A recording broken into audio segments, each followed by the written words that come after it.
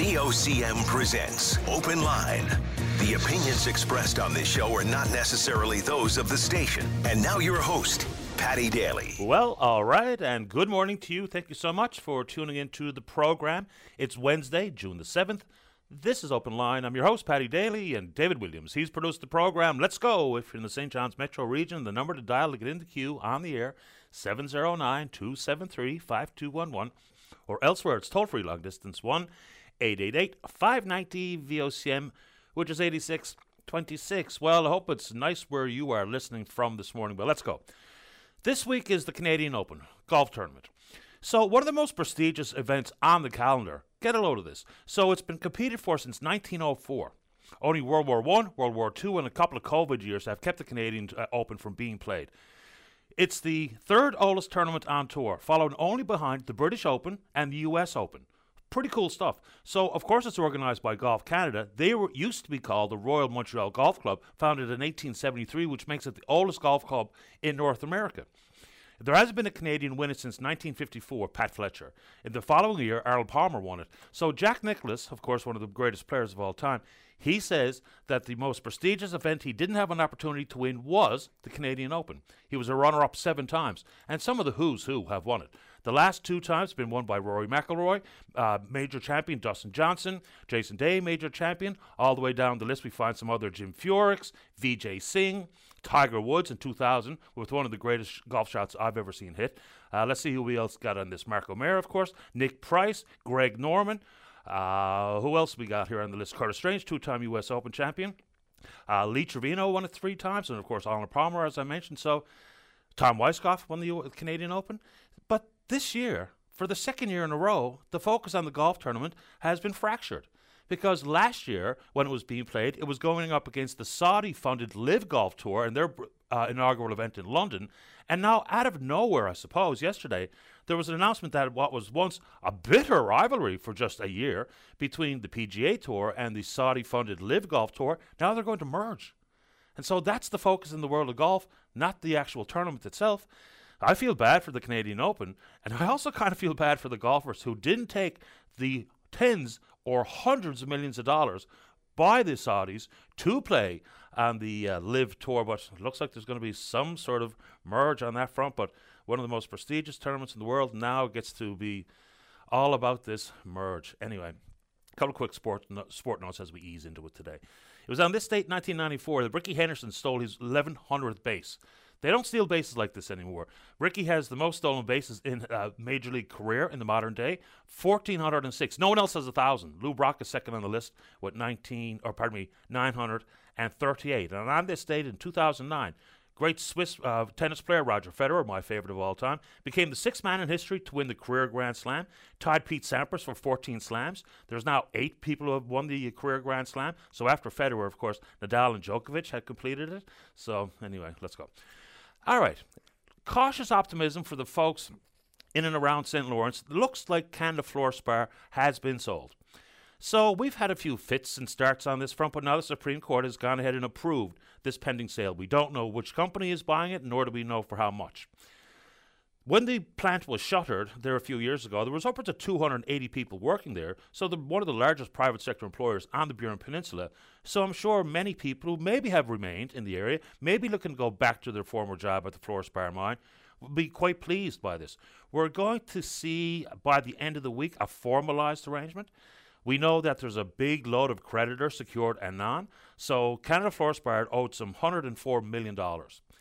Inside the world of secured creditors, somewhere, let's see if I can get the number here, $95 million in secured creditors, around $20 million to provincial government. It was $17 million, but then they injected some $6.5, which apparently they will recoup in full, just trying to keep the mine in some sort of warm idle so that it was attractive for someone who may indeed want to purchase it. But they also go on to say, no real numbers firmly understood, but even the secured creditors are going to take a substantial loss. So bad news for them, good news for people on the boot who may indeed get a job there, but the unsecured creditors becomes a huge problem. So many of these will be small, medium-sized businesses in different parts of the province, including on the Burin Peninsula, who are probably going to get absolutely nothing. Not a penny. Fluorspar pretty widely used. Now, there's problems with infrastructure and transportation that have dogged that particular facility, but it's used for things like in products like aluminum, gasoline, insulating foams, refrigerants, steel, uranium fuel. So fluorspar is still in demand, but that does need some TLC, that particular site in St. Lawrence. But I guess that is probably pretty good news.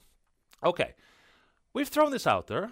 I don't know what anybody thinks about it. I'm sure if you're a harvester or a plant worker, you're all in for Greg Priddy, the president of the FFAW, who's in Ottawa today, trying to secure some $100 million, is the number we hear, in compensation for those impacted by the 6-week tie-up or the 6-week standoff. When speaking with Minister Goody Hutchings yesterday, she didn't say out loud no, but she certainly intimated that this is a big ask. You know, if there's monies that have flowed to farmers, for instance, floods and droughts and the like, vastly different than the conscientious decision to not fish for the snow crab because there was concerns with the price that was set and the percentage of market value going to the processors versus the harvesters. So what do you make of that particular ask? I would be surprised if there's going to be any monies flowing that way.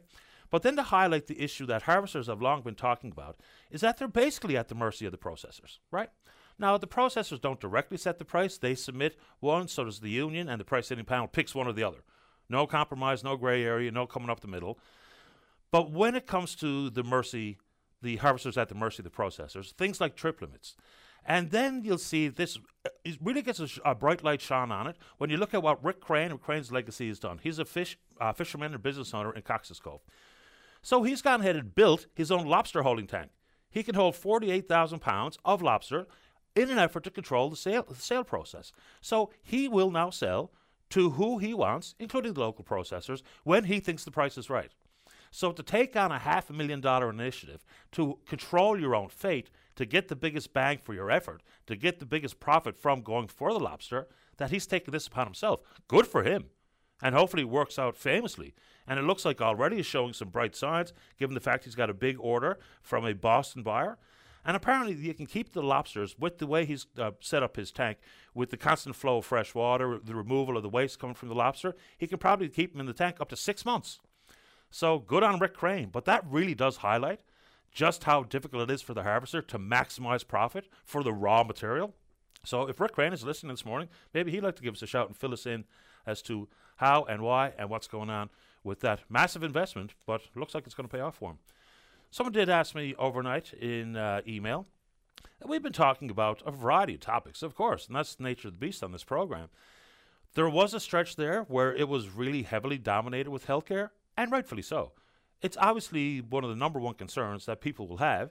If you're lucky enough to be healthy and lucky enough to have a family doctor, lucky enough to be living by a hospital and an emergency room that hasn't seen any closures or concerns, lucky enough to be living close by an ambulance service without the lengthy wait times. But for many people in the province, that's simply not the case.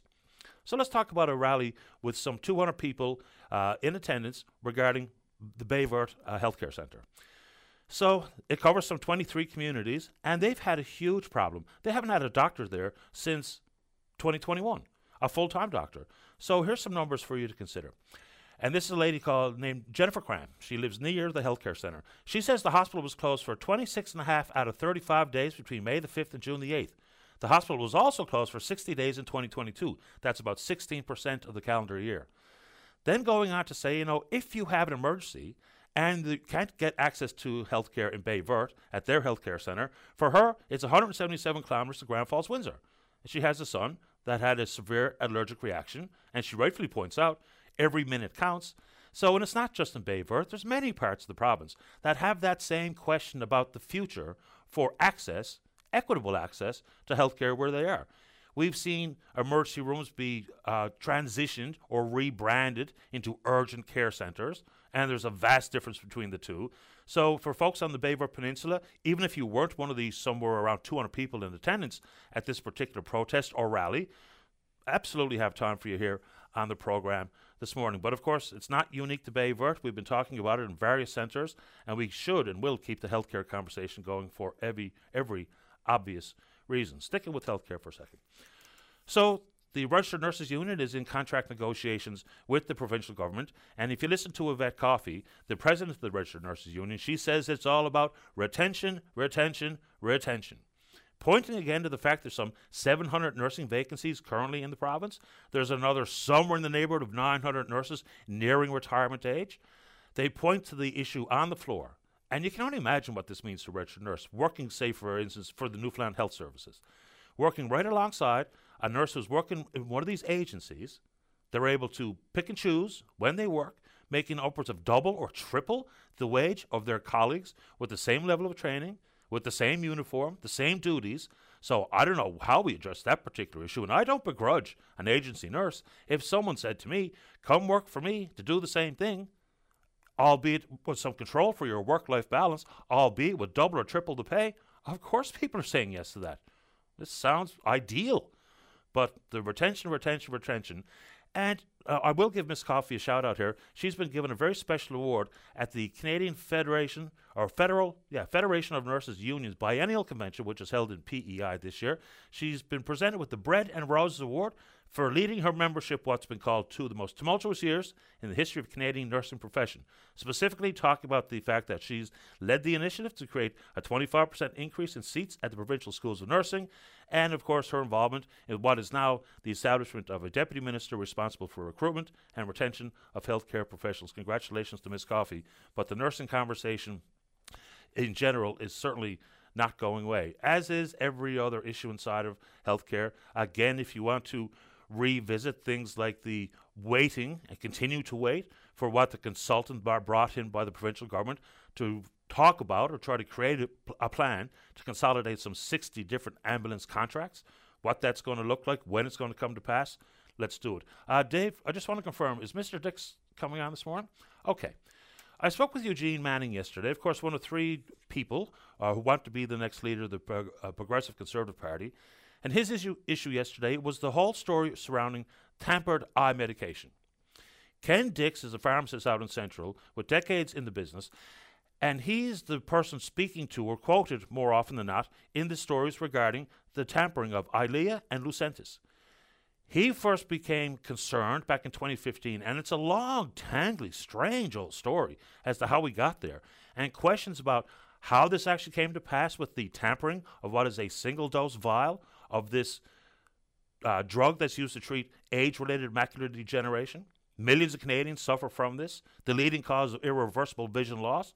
And when the vials were tampered with and the overflow was used as opposed to a single dose, it came with all sorts of potential complications. You know, it could be contaminated, lead to worsening effects. There's even questions as to whether or not using the overflow even worked, period. So Mr. Dix is going to join us here this morning. So if you'd like to put some questions in my mind for Mr. Dix, we're happy to do that on Twitter, email, or whatever the case may be. All right, because I'm looking forward to that conversation.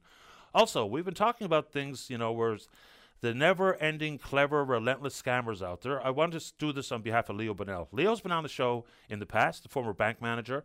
He's been holding sessions to talk about seniors' information regarding these frauds and scams and phone calls and emails and texts that continue to flow day after day.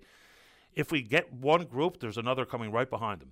And they do indeed bilk Canadians of tens of millions of dollars a year. He's got an information session coming up on the 17th of June from 2 to 4 p.m. at the Lions Club in Bonavista.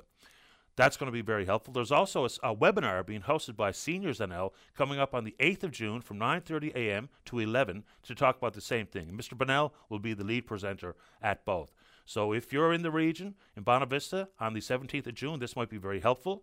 And, of course, it's a conversation that continues inside our families and social circles because we know that they're out there. We know that they've upped their game to really mimic what looks very, very real and sounds very, very real, but more often than not, it is absolutely a scam. So Mr. Bonnell is also welcome back on the show to talk about that. And there's so much going on. I'll leave it up to you what's of importance to bring it to the airwaves, and please do exactly that this morning. We're also on the Twitter box.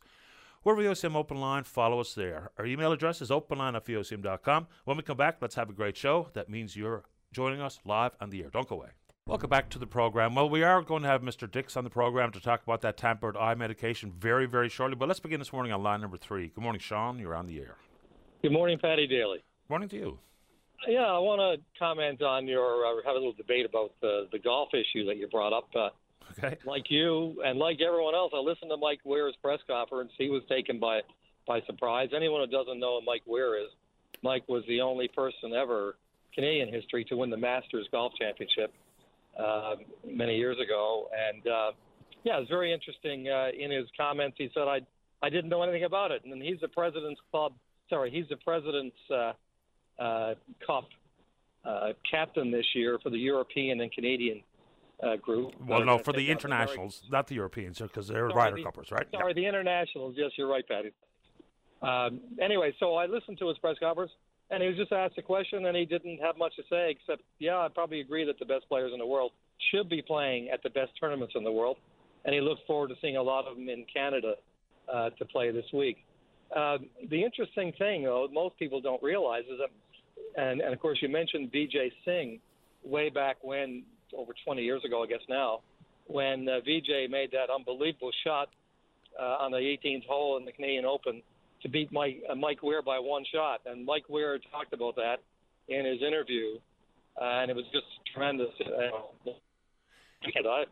Everyone in Canada, even if you didn't play golf, you're sitting on your couch and your heart's sunk, and yet you're so happy to see such a great shot made. But Mike gave it such a good run back then. It was unbelievable. Yeah, he won the Masters in 2003, beat Len Matisse in a playoff. Right. I feel bad for the Canadian Open and their organizers. 2 years in a row where it's shadowed by something else. And, I don't think you're going to hear a lot from the players because they were all caught off guard. The vast majority of them either heard about it word of mouth or on social media, like on Twitter. So there's something weird going on here. We don't even know exactly what this merge means. But I guarantee the players that took the live offer and pocketed tens of millions of dollars now simply get to go right back to work with all of that bank in their pocket. They come out the massive winners here. Yeah, I mean, it's disgusting, and I agree with you on the whole Saudi Arabia thing, where like what they did with the journalists, Khashoggi, and all the rest of the stuff that they do, and yet the PGA Tour, supposedly a very upstanding and caring group, they always come out about all their caring about everything, and yet they just wipe that aside and let the Saudis just do whatever they always do, which is buy it with their money. It's just terrible. But on the good side, this week, we have the best crowd of Canadians ever in the Canadian Open. Corey Connors was in the final group at the PGA Championship a few weeks ago. I mean, he had a chance of winning that. So this year, I think, is our best year ever. And maybe this is not a bad thing to have that thing going on. It might distract some of the other players, and maybe we'll do something about it. But I think we're going to have a winner this year from Canada. I encourage everyone who's got any kind of interest, in golf or that kind of thing, to just have a look at it. Yeah, I mean, it's a prestigious event, to say the least. It hasn't been won by Canadians since 1954. So you've got the Corey Connors and Adam Hadwin and Mackenzie Hughes and Taylor Pendrith. There's a long list of really top-flight Canadian players now, many of which will get to play on Mike Weir's President's Cup team. So let's see what becomes of it. But anyway, it's a strange story. And don't forget this, Mike Weir has been nailing it on the Seniors Tour. They call it the Champions Tour. He's been playing fabulous golf. His putter has been letting him down. And he announced yesterday his putting's really good. Like, he's really happy with where it's come. And he loves Glen Abbey. It's his favorite golf course in Canada to play. So you never know. He might be in the hunt.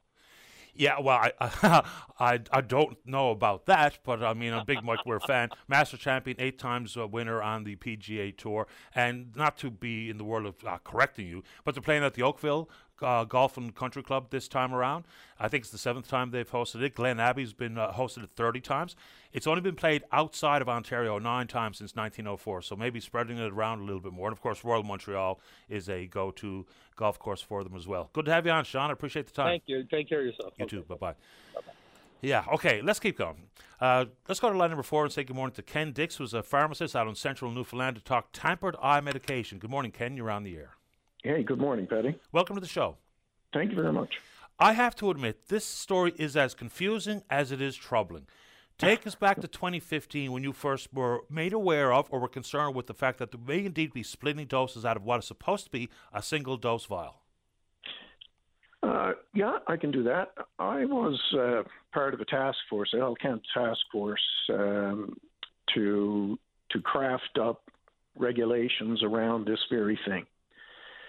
So through that experience, I guess I was primed for what I was seeing in the marketplace with respect to eye drops. And I put my pharmacy board on notice to say, you need to watch for this. This is a distinct possibility that these products will emerge in the marketplace, and you need to be vigilant. And that's kind of where I left it. And then you can just tell when something's wrong. Your spider senses are tingling. Nothing seems to add up. Eye drops are no different than insulin in the sense that the distribution should not look any different. But nobody was dispensing these eye injections. So where were they coming from? There was plenty of eye injections being performed, but no prescription records were generated to match those injections. So this was all about, you became concerned and identified the issue that the dispensing records did not match the number of procedures. It's as simple as that, right, Ken? That's the start of it, yeah. Okay. Here's a question. So the thought is that this was all taking place at a pharmacy in Ontario called Advanced Care Specialty. So my question would be, and some of these might be really kind of base questions, but does the provincial government order these products? Is it ordered by an oversight board or, an umbrella advocacy group? Is it ordered by individual pharmacists? How does the drug make its way to the province? Well, to be clear, this is a distribution scheme that runs outside the normal practice of pharmacy. So it's not pharmacists who are generating the prescriptions, and whether they would even be correctly categorized as prescriptions is something to be debated. It's probably purchase orders. Who's actually doing the ordering could be determined with sufficient investigation, which is part of the problem. The regulatory authorities have abdicated their responsibility, and probably for good reasons, because they're aware of it. So, normally what would happen is a patient would receive a prescription, and the pharmacist would receive that prescription. The patient would go to the pharmacist of their choice and have the prescription filled. On the back side of the counter, the pharmacist would always acquire that medication through normal, legitimate distribution chain that they use for everything else. And, through those checks and balances, that patient ends up with a authentic, legitimate product. But that's not what happened here. Although that distribution chain was circumvented, and somehow orders were we know product was produced because we've got a Health Canada inspection that says how it was done. We've got Advanced Pharmaceutical basically has their manifesto in the RFP document they submitted to government, which says that they do dose split. They give you the ratio. They tell you the price. They tell you the product that the syringes that the product goes into. They give you a number of doses that they've dispensed in across Canada. So it's absolutely occurring. Bold, to say the very least, to put in writing what actually contravenes Section 8 of Canada's Food and Drugs Act regarding adulterating a product here. So this is really quite something. So let's talk about June 2015, when the province was going to the market, trying to look for ways to save money in ordering drugs, whether it be bulk buys or what have you.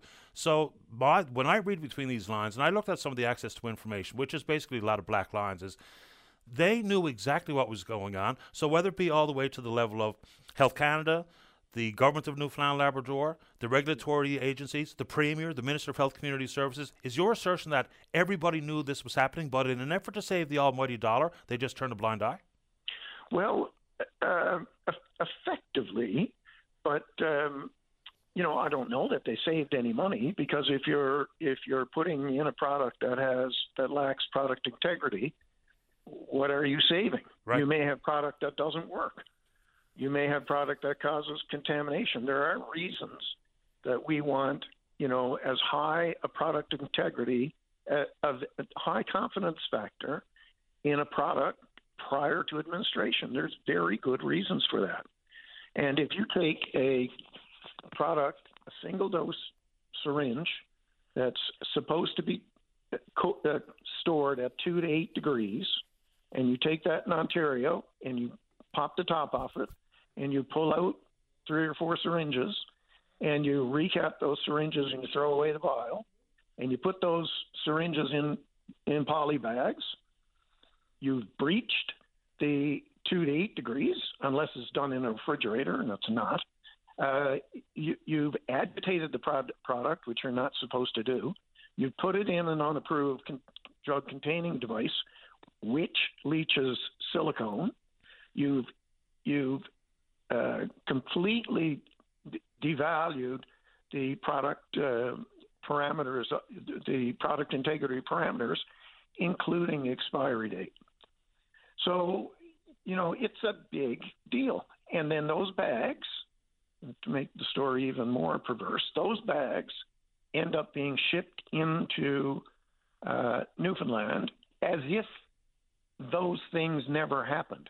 All those bags are misrepresented as authentic, legitimate, manufactured, original product and are billed as such. To take a quote in the news story. The minister said in the House. Yeah, remarkable. Just to take a quote from you in the news story that I read, you said, if I or any pharmacist in Canada received insulin in a poly bag marked insulin without any product parameters on the label, would they dispense that? No chance. They'd have no idea what they were getting. That said, how did these tampered drugs make it into the hands of the patients? The supply chain needs to be, it needs to be exposed. There's certain things that we don't know, but we do know where it left, and we do know that it ended up in somebody's eye. Let's talk about the issues surrounding the fact that it did end up in somebody's eye. What do we know about whether or not it even worked when those doses were split? Well, people get concerned. People get caught up in the idea of contamination. Contamination is a very real concern. And even out in BC, there was an ophthalmologist who coined the phrase anti-VEGF contamination. And it is the silicone that leaches out of these disposable syringes, which are never designed to hold a drug for so long. So the silicone leaches into the drug, and that silicone goes into your eye. And we're all familiar with breast implants going off in people's eye. We know, and breast implants eruption, and that causes inflammation. We know the difficulties of those things. That's been in the news. Well, if you put silicone in the eye, you still have the contamination. You still have the inflammation. And the consequence would be something called anti-VEGF glaucoma. So the idea that contamination isn't a risk is false. Right. The other, maybe a little bit obscure idea in this, but maybe more significant, is the idea that the potency and the efficacy of these drugs would go down by the mishandling of them. So if you have a fragile drug, these are fragile drugs. You keep them cold, you don't move them around too much, you don't expose them to light. To increase the chances of when they are administered, you get full efficacy. You get what you paid for. You get the product that was studied for the benefit that you are entitled to. Well, aggregation is something that, if anybody's made gravy and had clumpy gravy, that's kind of aggregation. If you put any energy into a molecule like this, there's several things that happen. The energy doesn't go away. It manifests inside the product. So you can have molecules that end up becoming attached to each other. So think of it this way, Patty. If you're out in a boat and there's 50 fishing lines in the water, every one of those lines is looking for a fish. Well, if you've got half of those, 25 of them, end up being hooked up in each other, what's the potency of that boat? It's half. And that happens in chemistry ways too. Molecules that need to be alone to find the receptor to affect the therapeutics need to be alone. If they're hooked up to each other, they're unavailable. So all of a sudden the product goes from 100% potency to 50% potency. And we have no idea if it's 50%, 90%, 10%, or 0%, because the product storage and handling really matters. The amount of light that the product gets really matters. And the idea of storage and product handling, really everybody got an education in that through COVID, because we had the military flying COVID injections around, super cooled, coolers. This so is that's not an unfamiliar theme anymore. Of course, this is a very basic question, but so if it's intended to be single dose only, no dose splitting, what's the logic behind creating a vial that has more than one dose? Maybe if it had 10% tolerance or 10% leeway so that you absolutely got a full dose. So what's the logic behind having 4 or 5 doses of what's supposed to be a single use? This is an excellent question, but an easy one to answer. Okay. The volume in that needs to end up in the injection is a 0.05 dose of a mil. That's equivalent to 1 drop. You cannot physically get 1 drop out of a vial. Oh. You have to have more volume so you can actually retrieve that 1 dose, because such a small, the total volume in the vial is only 1/4 of a mil, which is 5 drops. If you tried to withdraw 5 drops, you wouldn't be able to do it, because some of it's sticking to the side, some of it gets stuck up in the plunger. Think of it this way: it's the ketchup at the end of the ketchup bottle. You need so much product in there to be able to get what you need. You need to retrieve. You're never going to get it all.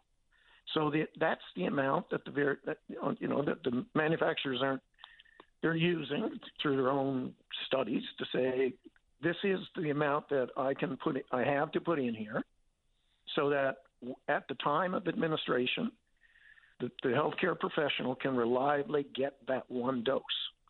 So that's why I say it becomes part of the packaging. It's part of the delivery system. There's also mention of another gentleman in this story, Keith Morgan, who's a lawyer who specializes in pharmaceutical law. Then there's the reference to the contacted Health Canada to come seize the product and to test it. They took it and destroyed it and say there's no evidence of any regulatory offence. In 2022, they went on to say that there's no evidence of non-compliance, even though it quite clearly has been non-compliance as part of this Food and Drug Act. So do you have any way to understand Health Canada's stance on this, given the fact that it's pretty well documented that this was happening? Well, that's not what they said in, I think it's 2017, I think. I mean, they said the complete opposite. They said, we won't stand for this. They said that they would support any regulatory body in the province who took action against pharmacists who are behaving this way. And at that time, there was kind of an academic argument, which had very real theoretical applications, practical applications, but irrespective of where this falls, they said it poses a risk to the patient, and we will treat it that way. We will treat it as a risk to Canadians.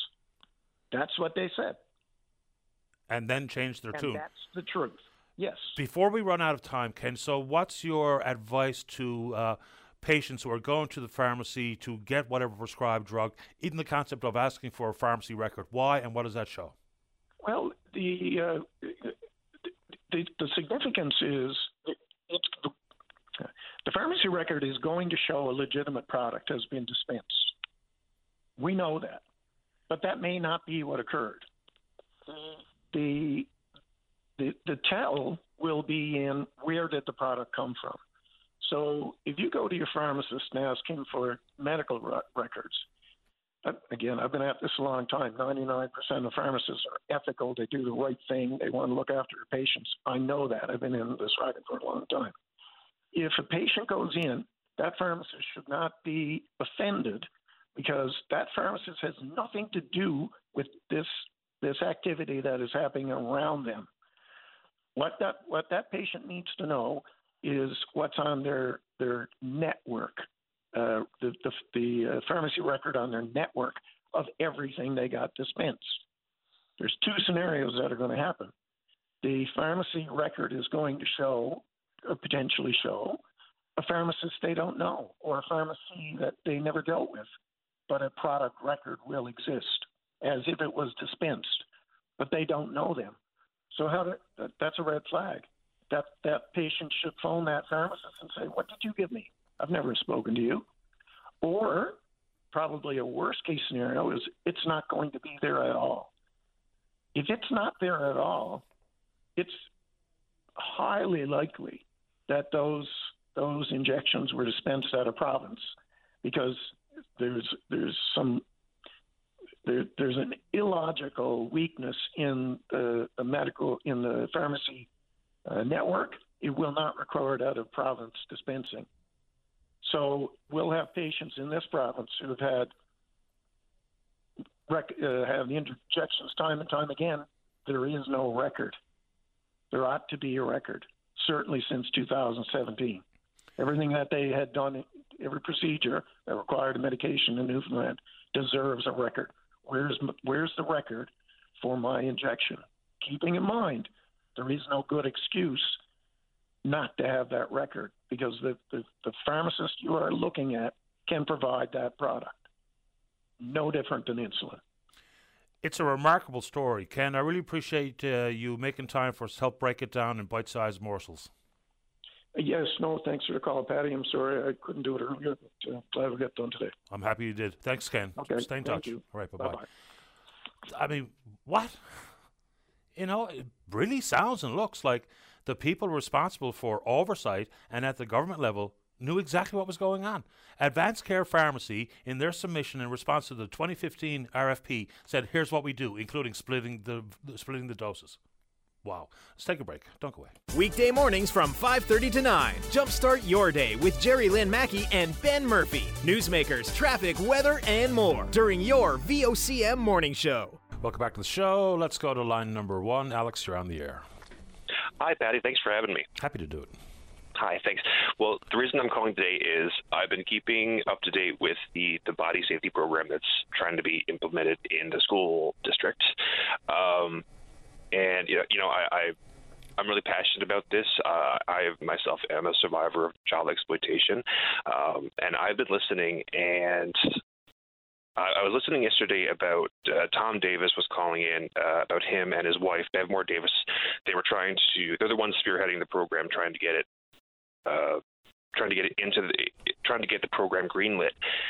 And I of course, like I said, I'm a survivor of I'm a survivor of it myself, but I don't think you need to have gone through abuse to know that, well, one, it's mind-boggling that we don't have a body safety program in Newfoundland in general.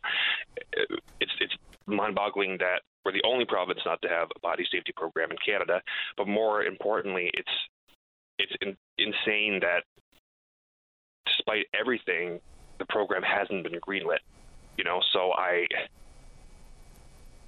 despite that, I was actually reading the updates on bodysafetynl.com, and I read that last year they had a pilot program that worked in 18 different schools in the island, and the program costs less than $25,000 to launch, which is, let's face it, it's pocket change to the school district. Despite all that, it's not being greenlit, and I think it's something that we should be talking about. And we're happy to do it on this program. I really don't understand the logic with just launching it as a pilot in select schools, because if we're talking about body safety and recognizing the risks and what to do about them, we're kind of picking and choosing which schools, which children need to have that type of information. It sounds really quite bizarre to me. I don't know if this is some sort of political hangover given the contentious issues regarding sexual education and the like inside the province's K-12 system, but that becomes a political ideology conversation. This one is not that. The body safety program is absolutely not that, not even close. But I wonder if there's been some sort of mental overlap where they're being cautious versus recognizing that it's implemented in every province across the country. The results are clear. I've spoken to people who are in ministries of education in other provinces. People put me onto them, and they talk about what it means, how effective it's been, and what some of the data shows. And it's pretty clear that it's helping. And if it's helping there, it should be able to help here. There's no need to launch it as a pilot, because even at that stage, how do you have any firm understanding of the impact that it has in select schools? Like, what do we even glean from a pilot project here? Absolutely. And by my understanding, it's the same program that schools all across the country are doing, and those programs are showing great results. So it's like, why can't we have it here? And you're right. It's not. This isn't a political issue. This is something that we can all agree on, that child safety is a very important priority, especially when it comes to mental health. Because when it comes to child abuse, of course, we both know that doesn't have to be sexual. It could be physical. It could be emotional. It could be psychological.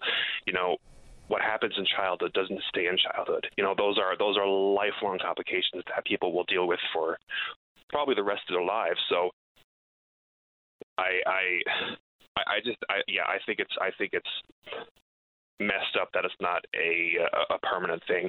I was listening to your program yesterday about Tom Davis, and after the call, I had a conversation with my roommates about the program, and every single one of us had a story, whether personal or about someone we knew that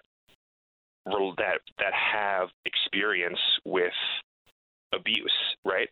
And we all talked about how a program like this, if we had a program like this as kids, it's silly to say, oh, what if we, it's silly to look back in the past and say, oh, what if, because that's not really necessary. But you kind of have to wonder, like, if I had this program, what would be different? Would I be able to have the communication skills or the words to say what was wrong? Because a lot of us, I find a lot of people who, in my experience, people who I've talked to who have been abused, they don't really know. They didn't have the words to describe what was happening to them. Or in my case, I didn't even know what was happening to me was wrong. Right? So, like, how can you have that kind of conversation if you don't even know what's wrong? So if I had this program as a kid, would I be in the situation that I'm in? I think this is such an important conversation, such an important program that I think we should all, jump on. Absolutely. We're happy to keep the conversation going here, because protecting, supporting children to help them navigate some very, very dangerous situations in a more effective and safe manner, why wouldn't anybody be all in for that? I appreciate making time for the show and your patience this morning, Alex. Thank you.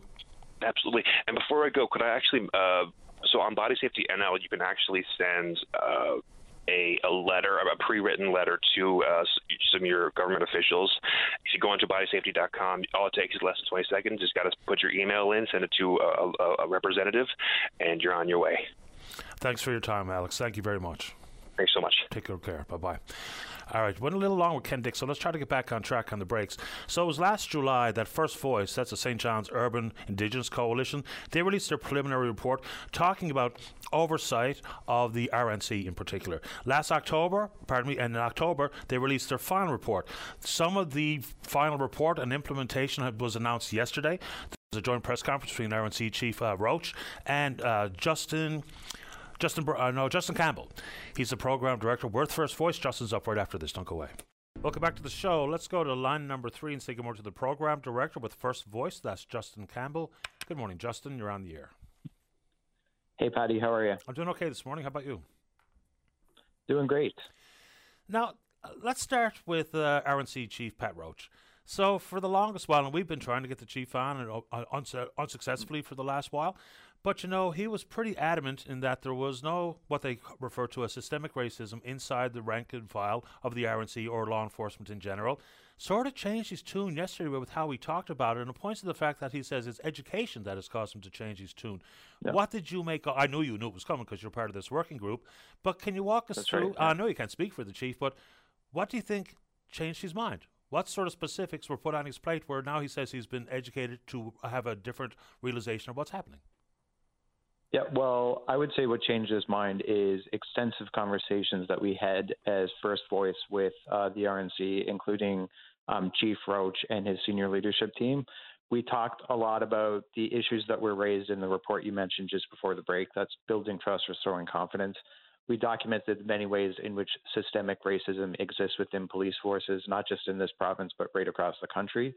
So we had a number of conversations over the last several months to talk about these issues. Sometimes they were difficult conversations, but we always felt that they were productive and worth having. So it doesn't surprise me that yesterday Chief Roach said that what changed his mind was education. It also makes me think of Murray Sinclair, who chaired the Truth and Reconciliation Commission, said education got us, or miseducation got us into the problem of systemic racism, and education is what's going to get us out of it. So there's a bunch of recommendations that were made in your final report, but now there's been the acceptance, I don't know if that's the right word, of an Indigenous advisory committee versus actual civilian-led police oversight. I'm pretty sure I know what the difference is, but tell the listeners exactly what the difference is.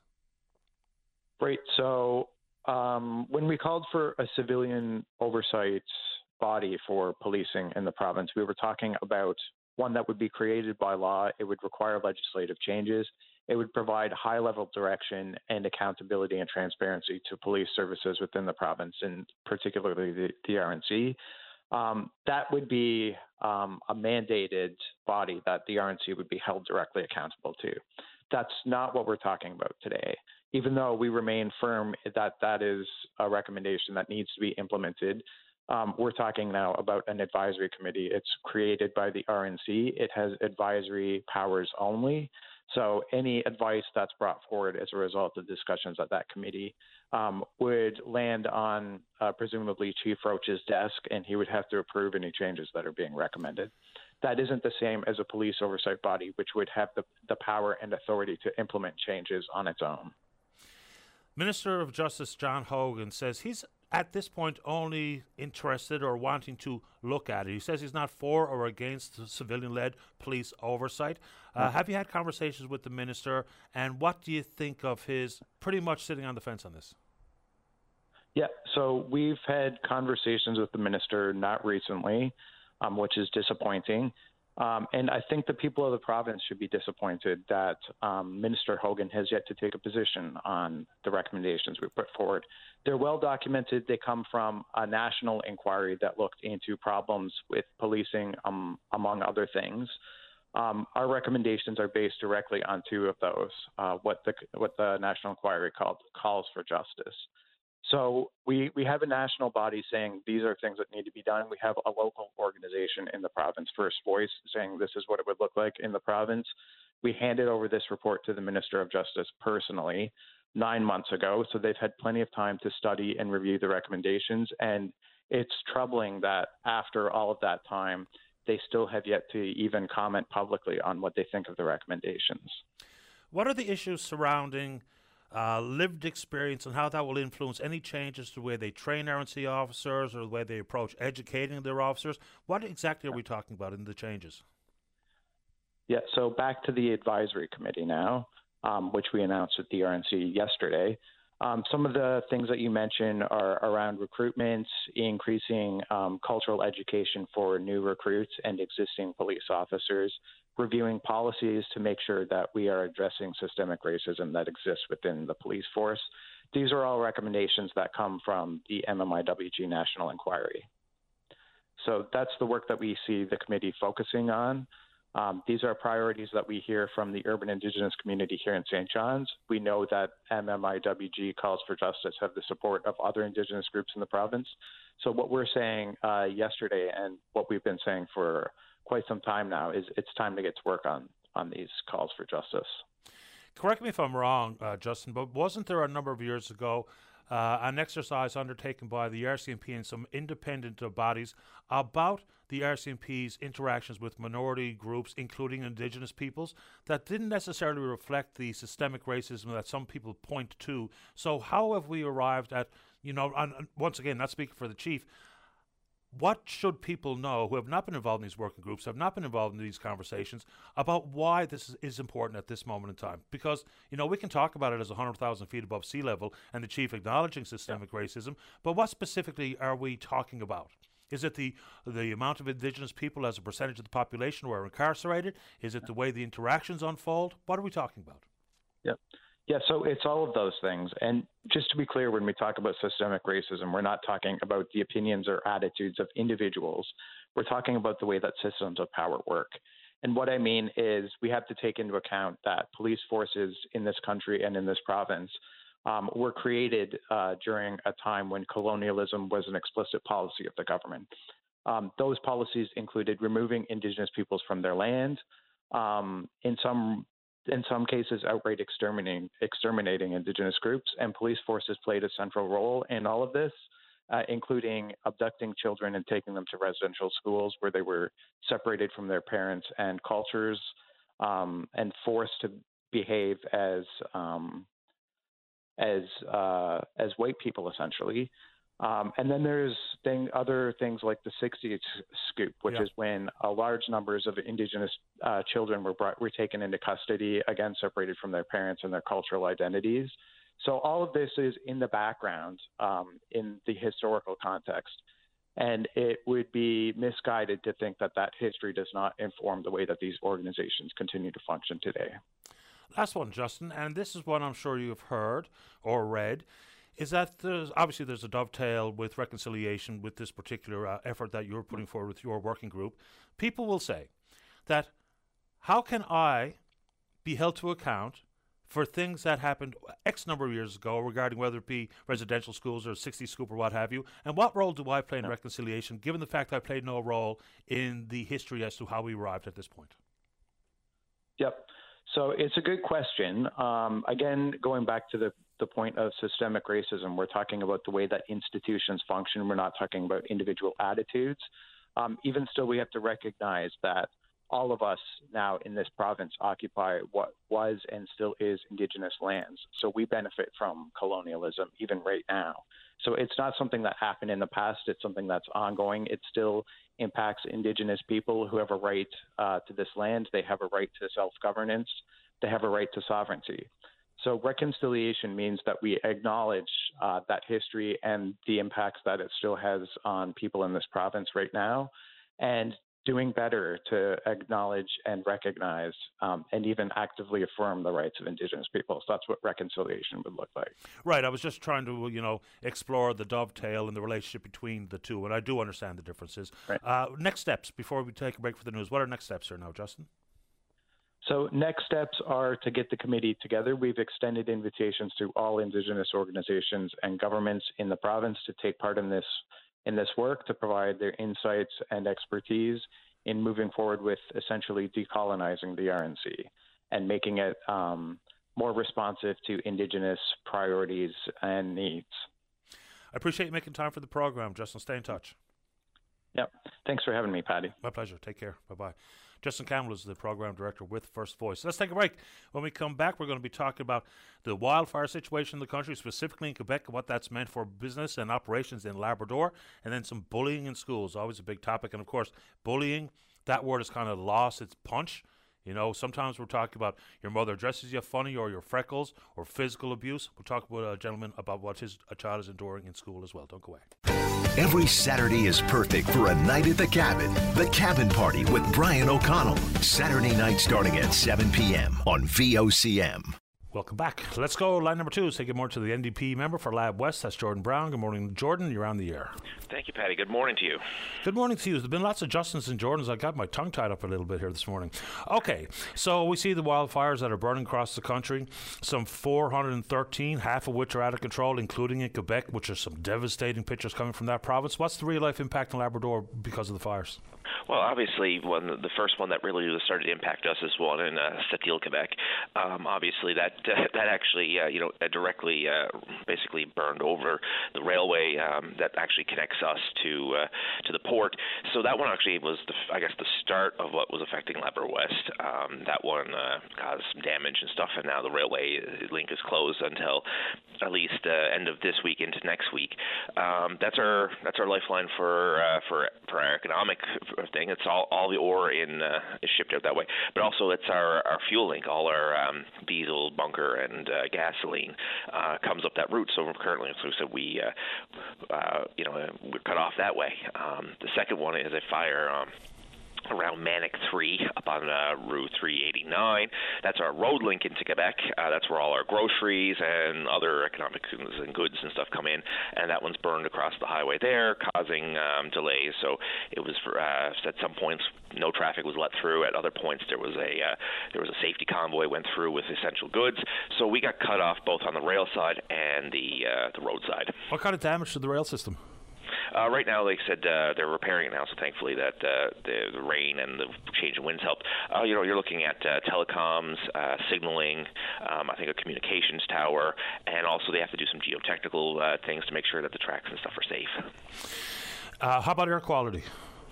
Right now, we said the winds did shift, so it was for a while. It was yesterday and the day before we were getting a lot of wind and stuff, and we were getting some smoke up this way, but the winds shifted it, so it started blowing away from us. So we only had about a day or so where it was smoky here. What about folks in your region talking about wildfire season? Because it's not me making up the numbers, it's the numbers being reported by different provinces. So there's been 2,214 wildfires already this season, pretty active already in this province. As of the end of May, 53 versus 18 the same time frame last year. So we know that the province is now said that they're going to repair the water bomber. No timelines associated with that fifth one, so down to a fleet of 4. What does it look like in your neck of the woods regarding what people are saying about preparing for what may indeed be a wildfire season of note? I don't know what the future holds, but what's the feeling in Labrador? Well, I could start. I was down the cabin Saturday, and I was walking through the woods there. Dry. One loose cigarette, and the whole area around my cabin could easily go up in flames. It was very dry here for about 2 weeks. We were looking at very high on the risk index on the government website. It was we were extremely, and I'm not even extremely lucky that we did not have a wildfire in Lab West in the last 2 weeks because of how tinder dry the woods in Labrador West were. And people in this region are extremely concerned. In 2019, we lost our air base for a water bomber. Every summer, a water bomber used to be stationed here in Labrador West. In 2019, the Liberal government cut that. We don't have a water bomber here in Western Labrador anymore. We only go back to 2015. We had a wildfire that came and grazed the edge of Wabush. You could, like I said, from my office here where I'm sitting talking to you on the phone, I could see the damaged forest just across the street here from me. We were a rash of the cuts to the fire service in this province. We don't have that base here anymore. It's gone. And when you ask government about it, they have no interest to bring it back. They said, we'll if there's something, if we're called, we'll get there. But at the same time, you just go back to the announcement that IOC made in St. John's there a week ago. Them alone contributes $500 million a year into the government coffers. A wildfire can make that go off the map pretty quickly. So, maybe it's time for government to reconsider where they actually put bases, but also you got to remember places like Lab West are just completely surrounded by boreal forest. We have to have some protection here. So it's one thing, the forest dry, that's one issue. When I was living and working in Jasper National Park, a job that I had one summer was dealing with fire load. What do we do in Labrador regarding that? And I'd be curious what we do on the island too, because windfall and the fire load and the dead trees, of course, would be as dry as a bone. Do we do much in the way of preventative medicine in the boreal forest surrounding the communities in Labrador? Never seen anything done here. Remarkable. It's an annual issue right across the province of Alberta, certainly in the national parks. Anything else you'd like to add to the implications of the Quebec fire, or anything else in Labrador before we say goodbye? Yeah, I'll just go back to the fire thing. We actually, we have them here. If you could check back on historical maps and stuff here, some of the largest forest fires this province has ever seen were in Labrador. Many of them are in rural and remote parts of Labrador, most places that most people never ever go to or are seen. But in the last year or so, you're starting to see creeping closer and closer to infrastructure. We've had some up around the reservoir, Smallwood Reservoir last year. Like this year, we had one, but even though it's on the Quebec side, it's still part of our integrated infrastructure system. It'll go across the railway, cut us off. We have ones on the 389, cut us off there, and we're seeing the climate change here, Patty. The forests are getting drier. Our seasons are starting earlier. It goes back even to the dust from the mines, forest fires. Climate change is a real thing, and it's going to cost this province significant investment to mitigate. And one of the things they're going to have to start doing is investing more into firefighting as service for the forest fires. We're just going to see more of them. You can mark my words, Patty, we're going to see more forest fires in the coming years. I wonder what the implication real time this season is when we do know that there was a fitness test for the forest firefighters, many of which were unable to pass the test, consequently not able to perform as a forest firefighter. I wonder what that means just in terms of numbers of forest firefighters and what we're going to have to do about that, because we can't be fully and wholly reliant on, losing some and maybe shared resources from other provinces. Do you know much about that? Because I've got a lot of stories coming from Labradorians telling me that there was a big fail rate in that fitness test. Well, it goes back to resourcing and government thing. We hire less firefighters than we ever have. Like I said, we have less water bombers than we ever have. This is a systemic issue from government trying to pinch pennies in the wrong places. It's time for government to wake up and start investing, because climate change is going to cost us a lot of money if we don't start now. And this is the thing about it. Our climate is changing, and we have to be prepared, and clearly we're not prepared. Appreciate the time, Jordan. Thank you. Thank you. Take care. Bye-bye. Take care. Bye-bye. It's Jordan Brown, the NDP member for Lab West. Let's go to line number 2. Greg, you're on the air. Hello. Hello. This is Greg. Yes, sir. I had a letter from school back in December 2017 to stay away from social media. I used to be on the Openline show with you about my son. He's ADHD in school, and about the school board, and that I couldn't get nothing done. The paperwork is unbelievable, what they done with it and how it's been done. I stayed away from this, but I come back on this morning. I phoned the school board in Cornbrook, told them to listen. I'm not on the Open Line show to give them any BS. I'm here to tell the truth. This is in writing for me to stay away from social media. And I got that letter in front of me. Because of what? What were you doing on social media that they sent you this warning letter? I was trying to get some help with the school board and my son, who's ADHD in the school system. But they never did. The way the paperwork was done up and everything, they had it on paper. It's in writing on paper. He ran away from school on February 29th. That wasn't a leap year. Stuff like that. He injured other students in the school. No reports. Nothing. There was a logbook put on him the first day he went to school for behavior. They wouldn't. But when I requested these papers from the school board, that's when I found that out, back in 2016. I started writing to Dale Kirby. That was the first minister I wrote to. The only minister I didn't write is Haggie this time. It was no good to write them because everything comes back to the school board and they don't do nothing. They don't believe a word I says. I think their ears are plugged up when he talks to me. I talks to them. But they should open up their ears and listen. Because I had another letter I got in front of me here. I used to have to go to school to sign Gregory in and out of the school system to take him across the road to the cafeteria that was there.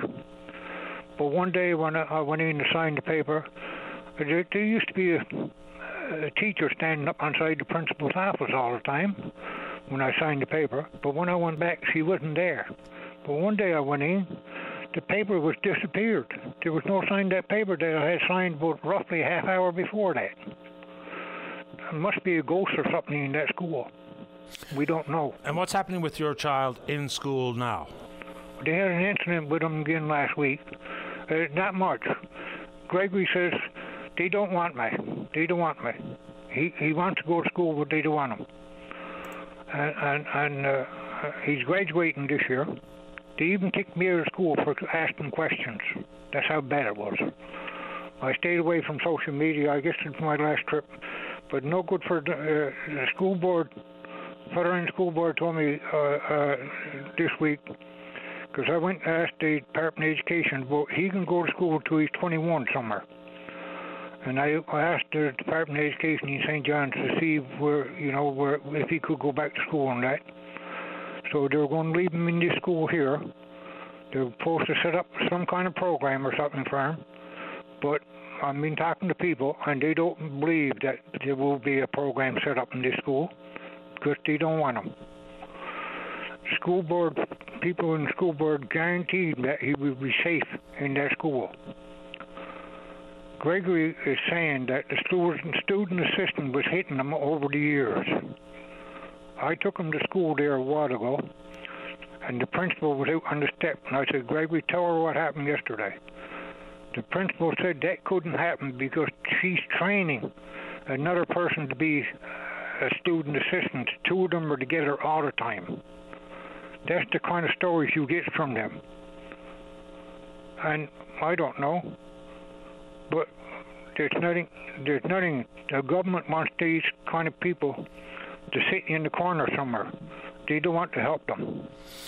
That's all wrong. Well, there's, obviously, if you look at it, even just the Carter Churchill case, and we know that so many families with children in the K-12 system that need some additional support, and year over year telling us that it's either not in place at the beginning of the school year or it's not adequate support being given, and consequently there's children falling through the cracks. I don't think anyone can argue with that point. I know. I went to the Department of Justice and looked for some help. Okay, and? Over the paperwork. I went to the RCMP with paperwork. I was underneath Western Health for a while with him. But what happened in Western Health? I went to the RCMP with the paperwork. They told me to go back to Western Health.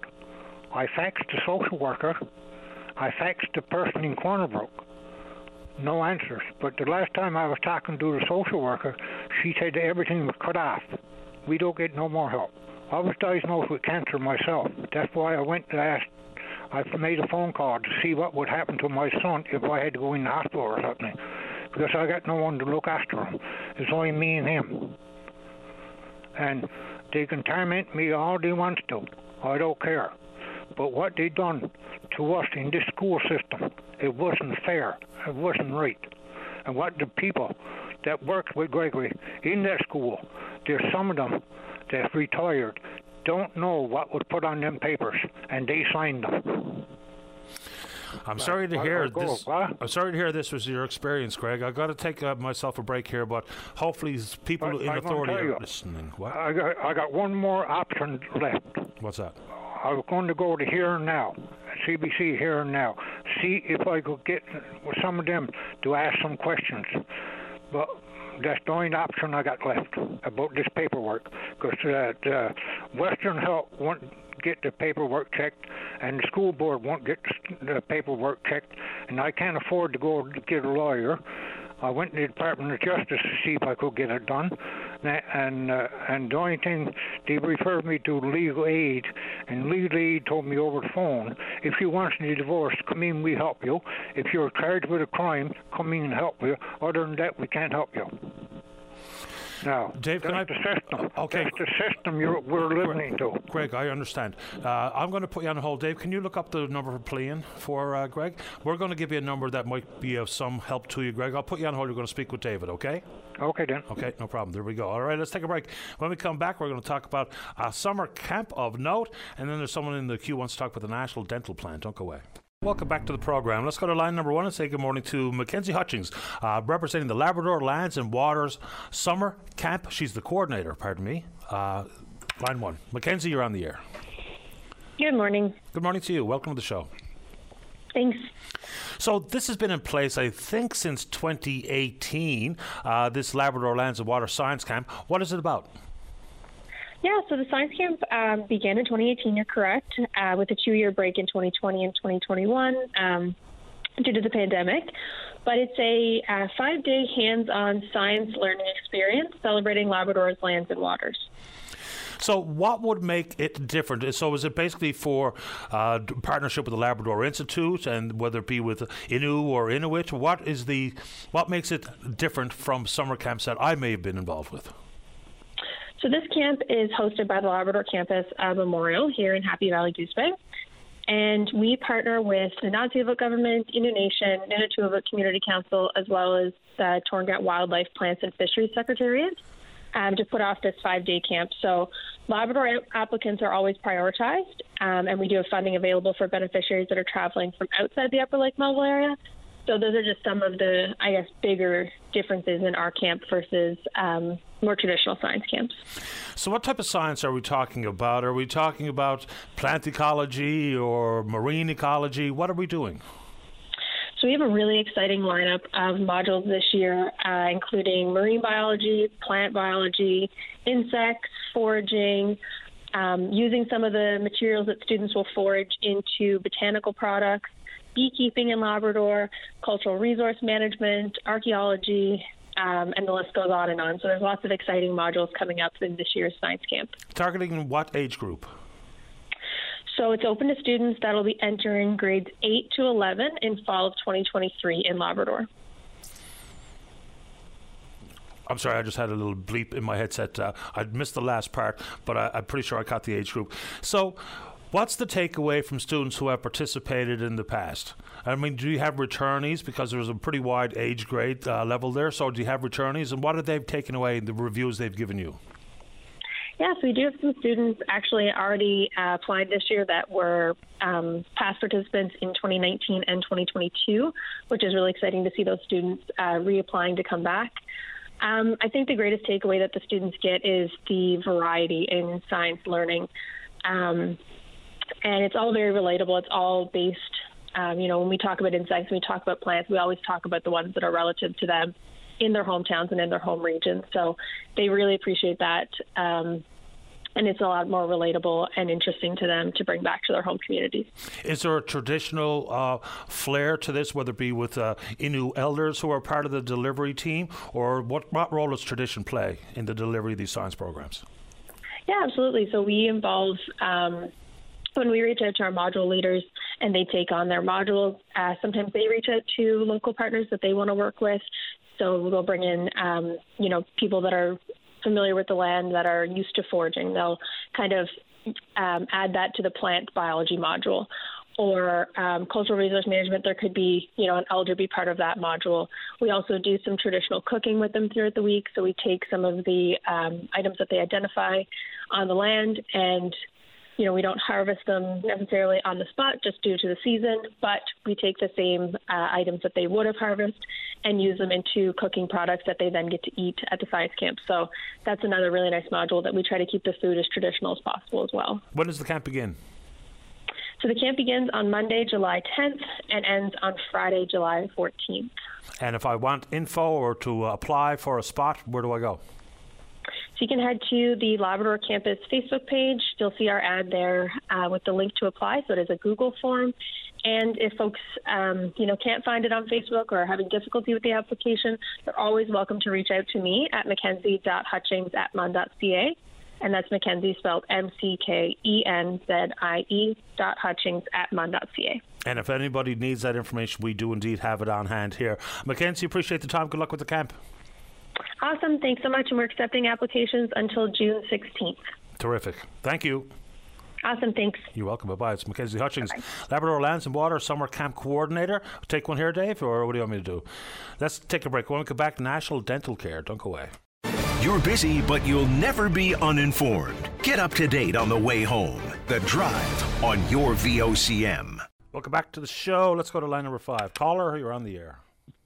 Good morning, Mr. Daly. Morning. Yeah, I'm going to ask you the same question again that people have been asking for, like this dental plan. Like I say, has there been any update on when, or if you're ever going to come across with that, or that when you brought down the budget? Short answer is yes. So, a couple of interesting things about the National Dental Care Plan. The price tag has doubled. So it's going to cost about $13 billion over 5 years. It does indeed begin this year. The program is for those families that meet the net income threshold, which is $90,000 or less, for 18 and under. So that's what's started so far. So that's what started so far. Yep. So what's it in for us seniors? When did that start? Like I say, to me, low income is anybody on social services, and then next bracket would be the minimum wage worker and seniors. So that's the three that I'm talking about. Like I say, was anybody with $30,000? Who's going to start first? Who's going to get the benefits? Is it going to start with the $90,000 and work their way down? No, that's going to be the measurement right across the board. So it will indeed cover what they estimate to be some 9 to 9.5 million Canadians that will be eligible for this based on their family income.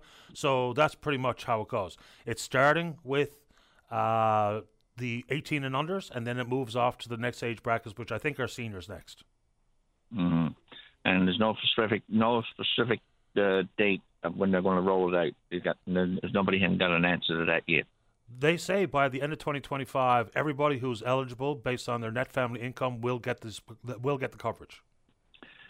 Yeah, it's a long time waiting. Like I say, there's a lot of us out here. There's a lot of us here now. Like I say, needs our dental work done. And like I say, I'll ask you one more question now. Let's say, for instance, if someone had to go, say, get an extraction within the frame line that this has been passed by Mr. Trudeau's government. Let's say if someone had to go and get it done, like when the time arises for to get it done, is there any such thing as a reimbursement? Let's say if someone already had paid up front, will it be there? Not that I know of. No. Mm-hmm.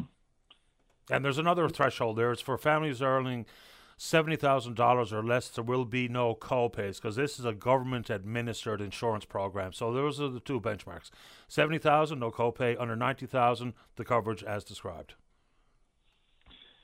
Yeah, well, that's it. Thanks. No problem. Appreciate the time. All right, he was quick. Let's go. Line number one and say good morning to the Insure staff representative at the FFAW. That's Dwan Street. And good morning, Dwan. You're on the air. Good morning, Patty. How are you? Not too bad. Thanks for asking. How about you? Good. It's been a while. How so? What's on your mind? I did call in, first of all, to talk about snow crab, which is the hot topic right now in our industry, of course. But before we get into that, I just wanted to remind your listeners who may be fish harvesters that the Newfoundland and Labrador Fish Harvesting Safety Association has a program currently to subsidize the cost of personal locator beacons for fish harvesters. And the funding that's available would cover 60% of those costs. Transport Canada currently requires that every fishing vessel have an emergency distress signal device on board. And the most common, of course, are EPIRBs, VHF DSCs, but those can be quite costly. And these little personal locator beacons are actually quite convenient and will send us the emergency signal the second that you hit the water. So they're very cost effective, and for any harvester that's listening right now and might be interested in that program, I urge them all to contact Tina Pretty at the Safety Association. So did you just say that Transport Canada mandates one of these emergency position indicating beacons or radio beacons in every vessel? Every vessel needs some kind of emergency distress signaling device, and most, of course, have a VHF aboard. Yeah.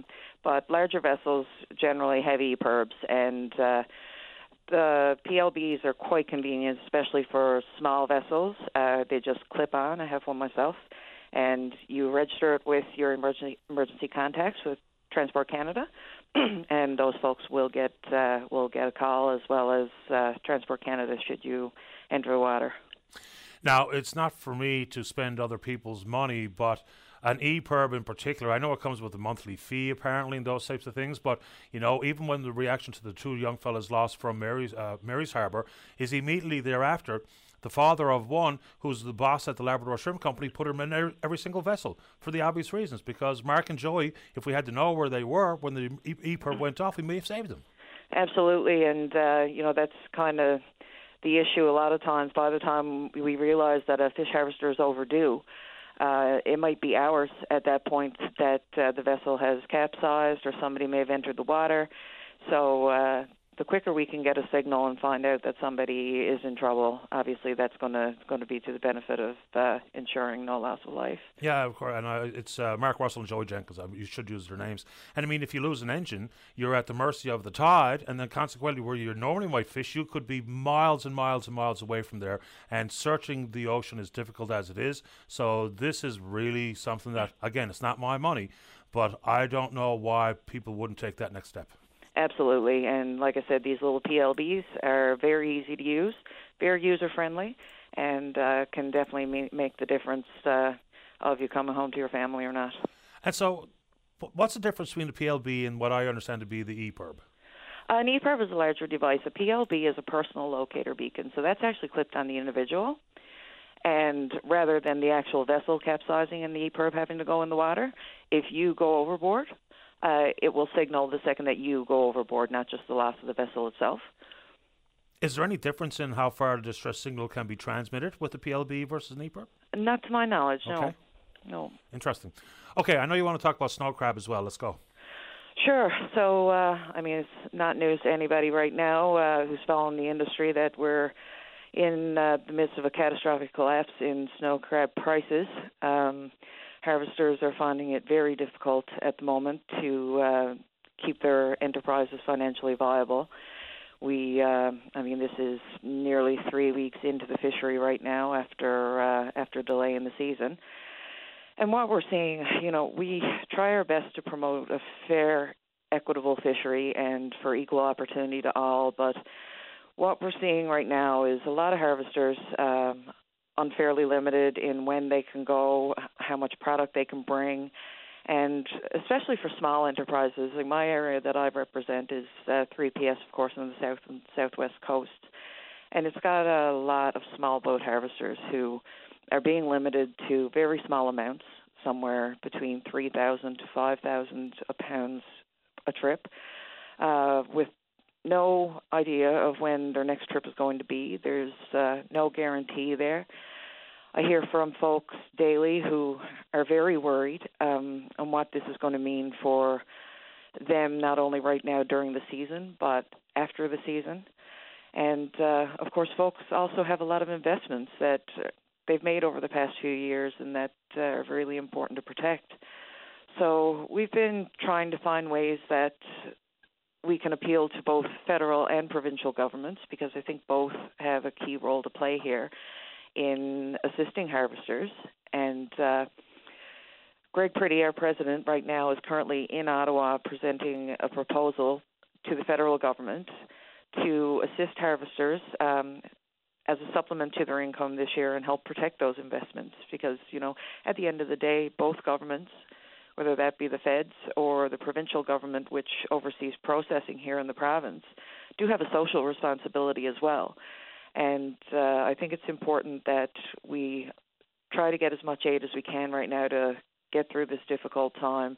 Nobody could have predicted what happened with the snow crab market from last year.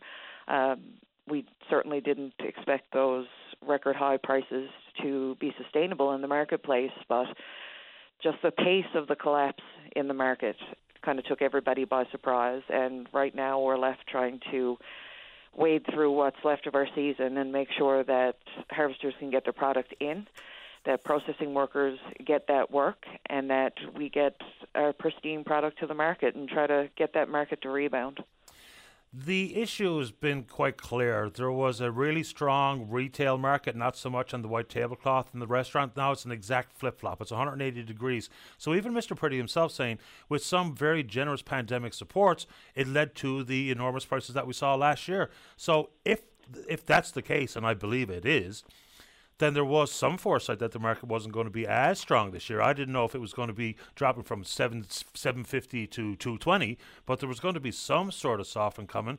The question people would ask about the request for assistance, and Mr. Priddy also says the union takes no responsibility in the standoff, but the union called for solidarity amongst the crab harvesters to leave their boat tied up as they tried to navigate a new price, of course, which didn't really come to pass, just a sliding scale that has increased the price to $225. So isn't the loss of revenue self-imposed? I wouldn't say so. The tie-up was, as you say, a show of solidarity, hoping that the marketplace would rebound and to try to get a fair price for harvesters. The proposal that our president is currently presenting, it's not to replace EI or anything like that. It's an assistance. And the key here is not the tie-up or whether it's self-imposed. It's an 80% of landed value in our province was snow crab last year, and our province runs on snow crab. Harvesters are seeing a 70% drop in their incomes.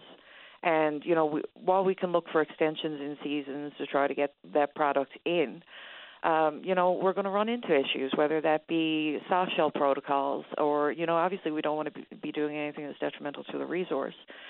So we're having some issues, like I said, with processors, limiting harvesters, what they can bring in. We not only need the feds who are listening to our presentation today to step forward and assist harvesters, but right now we need our province as well. Premier Fury did make a commitment when the agreement was signed to prosecute the fishery for 220 locked in for the season, that he would start over this summer to look at revamping the current system. But we need to know what that plan is and a defined plan because, like you said, nobody could have seen what was going to happen with the amount of disposable income in the U.S. drying up, which is, of course, our largest place in the market. But right now, we have a lot of corporate concentration in this fishery that's causing a lot of issues, specifically for small boat harvesters. So the province needs to step in here and really push the message that holding a processing license in this province is a privilege. It's not a right. And with that privilege comes a sense of social responsibility to make sure that the value of that processing license is brought back into communities. And it's not only our rural communities. I mean, St. John's, Gander, Corner Brook, all these hubs run on the fishery. And what we're seeing right now is corporate concentration, harvesters limited, being told when they can go, if they can go, with no guarantee they're going to land their product for the season. So we also need to make sure that the Premier is living up to his agreement that he is going to review and revamp the system, and we need the ability for outside buyers to come in and buy this product. A couple of things. So the Premier also said that it was not a stipulation in the agreement signed between ASP and FFAW, but he would take a look at it, as he should, because the annual rackets we have over this should be avoidable if we can figure out a new way forward. I think he also said that both sides would have to agree to a mechanism, which is also a very big ask.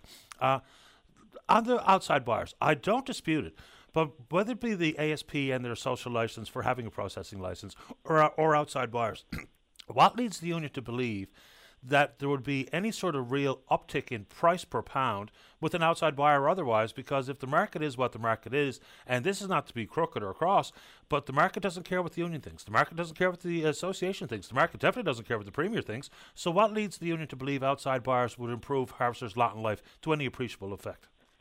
Well, of course, I mean, Patty, like everything in life, there's no guarantee. But, I think it's one of these things that we don't know until we try.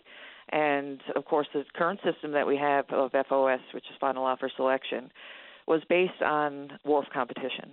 And when this whole system was brought into effect, and, of course, that was after the battle on RMS, there was a lot more competition. So the idea of a minimum price works if you have competition fighting for that product. And that's what the whole system is based on. But what we're looking at now is a concentrated number of buyers. We have a key number of large players, and wharf competition is pretty much nil. So I think bringing in competition into the province could help the market as a whole, not only for here in Newfoundland and Labrador, but for other fisheries like in the Gulf as well. There's also a difference in price based on, I think there's a 30% penalty for the undersized crab. Is there harvesters telling us stories that they're not getting $2.20 but they're getting $1.90? And if so, is that because of undersized, or what is the story there? Absolutely. So what you're referring to is a tolerance that was put into place. It's been there since 1998, actually. And the tolerance is on under 4-inch crab, and it would allow up to 20% of your catch, if it's under 4-inch crab, to be paid at the full premium. We call an over 4-inch crab a premium crab, and an under 4-inch a standard crab. So that tolerance was put in place in the late 90s, and it was actually a conservation measure because, of course, if you're getting paid more for a larger product, there's always a risk of high grading. So it's actually in DFO's Integrated Fisheries Management Plan for snow crab that we had this two-tiered price system for different sizes, but that there be this 20% tolerance. ASP are currently disputing that the tolerance is still in effect, and we, of course, continue to ask harvesters if they've lost 30 cents a pound without that 20% tolerance, please contact your staff rep. So that would be myself for 3PS, Sherry Glynn for 3K, Jeff Griffin for 4R and 2J, and Miranda Butler here in 3L. And provide us with your settlement sheets if you can, and we're certainly going to proceed as we can to push back on that and ensure that that very important conservation measure stays in place. Last one before I let you go, Dwan. When we're talking about, we don't know whether or not everyone will land the entirety of their individual quota or the 54,000 metric tons will be landed in full. But if we're talking about some compensation for those impacted, is there consideration inside the union to either waive or to reduce union dues to keep more money in their pockets while they try to navigate this tricky 6-week standoff? That's not a question I can answer. It's just outside my position, but I'm sure that some of our executives will be more than happy to answer that for you. I appreciate you making time for the program. I hope you're doing well, Dwan. Thanks, Patty, and thanks to all your listeners. Take good care. Bye-bye. You too. Dwan Street is the FFAW Inshore staff representative for 3PS. Let's take a break. Don't go away. Welcome back to the show. Let's go. Line number 2. Good morning, Barry. You're on the air. Good morning, Patty. Thank you for taking my call. No problem. Before I start, Patty, I'd like to offer my heartfelt condolences to the fighting Newfoundlander, Mr. Dutch Etchekerry. I haven't talked to you since I might want to say that. Fair enough. He was certainly a passionate voice on this program. Certainly was, and for all of Newfoundland Labradors, the fisheries included. Patty, calling to you this morning about a couple of things mostly do with DFO. Myself and Paul White are continuing our lobby for the River Guardians, trying to get some more hired on and get them hired on for a long period of time. Getting more hired on seems slim and none of a possibility, but to keep the existing Guardians hired on for a longer period of time certainly is a possibility. I don't know why DFO is not being more proactive about it, and why they're going to wait till probably the 11th hour for the minister to come out and make the announcement that they're going to keep them hired on again. So it kind of sounds like she's the hero. I can't find any numbers associated with the contract. Last year it was let for $5 million. It probably cost a little bit more when they kept them on for a little bit longer, but there's too few Guardians anyway, and they're on the river for far too little time. So I'm trying to find a number. We were actually going to try to get Minister Murray on the program sooner than later to talk about things including the River Guardian program. I actually spoke to some Liberal representative the other day. Oh, it was Goody Hutchings about the River Guardian program. She didn't have much information, but I'm trying to find it. Yes, and none of them seem to have much information, Patty, nor do they seem to be inclined to have much information. And it's my frustration too, Patty. It's dealing with it. You talk about the money for the River Watch or the River Guardian, Patty. When you look at what's going on the West Coast in British Columbia with all those millions and billions of dollars going towards fishery and agriculture and everything else, and all we're asking for is a measly couple of million to extend this program? I understand. Yeah, we've been talking about it many times with different people. Yes, indeed. Patty, moving on, talk about the food fishery, and God almighty, I don't know why everything has to be the 11th hour, Patty. What's the big secret? Unless they're coming up with some kind of change, which I doubt. But people are away living away from home, working, want to come home for their holidays, plan it and that, and still have no idea what the heck is going to happen. My take on it is it's going to be exactly the same as last year, all the weekends and last week in September. Yeah, very likely. I mean, last year it started on the 2nd of July, if I'm not mistaken. 39 days, very similar to the year before. So I doubt there's going to be any change. We're not going to be talking about logbooks and tags and none of that stuff. So if it's going to be the 2nd of July, 39 days, just like the year before, I don't know why they hold that so close to their vest. It's not like a state secret. Yeah, really. And I wish, Kay, for this year, DFO would come out and make a clear and concise statement about the boat limit. They say it's not in fact, and it's not. But then what I find difficult to handle, Patty, is that you have DFO officers out there who are making their own assumptions on it. So if the department is saying no, the boat limit is not 15 fish, but you have a DFO enforcement officer come on, see more than 15 fish in boat and charge that person, that's not right. They have to have a uniform understanding, a uniform decision right across the board, I would think. Yeah, but they kind of clarified it last year, but in some form or fashion. That comes from an email that actually I believe you sent me. is that they did say that they wanted to be 5 per person, 15 per boat, but you would not get arrested or fined if you did indeed have more than 15 because you had 5 fishers on board, right? Yes, indeed, Paddy. But then I hear that there are DFO officers out there, enforcement officers, saying that to people, if you bring in more than 15 fish, I'm going to charge you. And that, Paddy, is not fair. No, it's not, but of course, it sort of flies in the face of what they actually said in an email. I bet you if I looked, I could find it. So if they've told me or told you, you told me, and I told the listener, then boy, they'd have a hard time going around charging people. But it's not wrong for you to say, look, if there's going to be a certain process, a number, a threshold that we all have to abide by, let's make it clear. Not one enforcement officer thinks this way and another thinks a different way, because that's nonsense. Correct. Okay.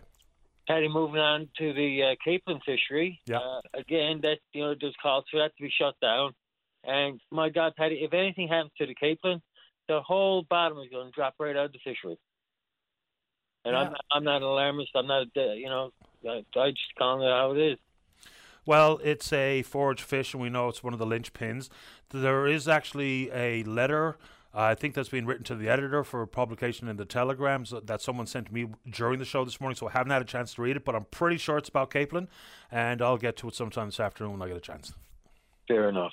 And Paddy, before I go, I heard Junior, I can't remember his last name, from Swag, I guess it is, on your show there a couple mornings ago, talk about the catch and release issue once again, saying how detrimental it is, how many thousands of fish there are dying.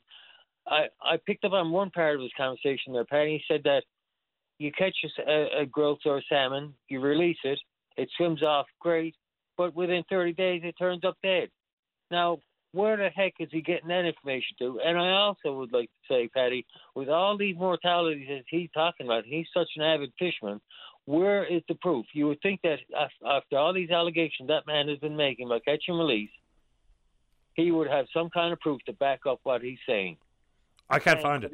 And I'd like to see that study that he said that salmon dies within 30 days. And here you got Mr. Chris Berbisky in Labrador proving otherwise and proving Junior wrong. I've asked for these reports and these studies so that I can see them and read them for myself to get the ins and outs, because there's always a lot more to it than meets the eye when you have very brief conversations on these complicated issues. Barry, I'm zipping off to the news, but I appreciate your time. I'll give you the last word. Thank you very much, Paddy. It's always been a pleasure. My pleasure. Take care. Bye-bye. All right, there we go. Let's go ahead and take a break for the news. When we come back, plenty of time for you. Don't go away.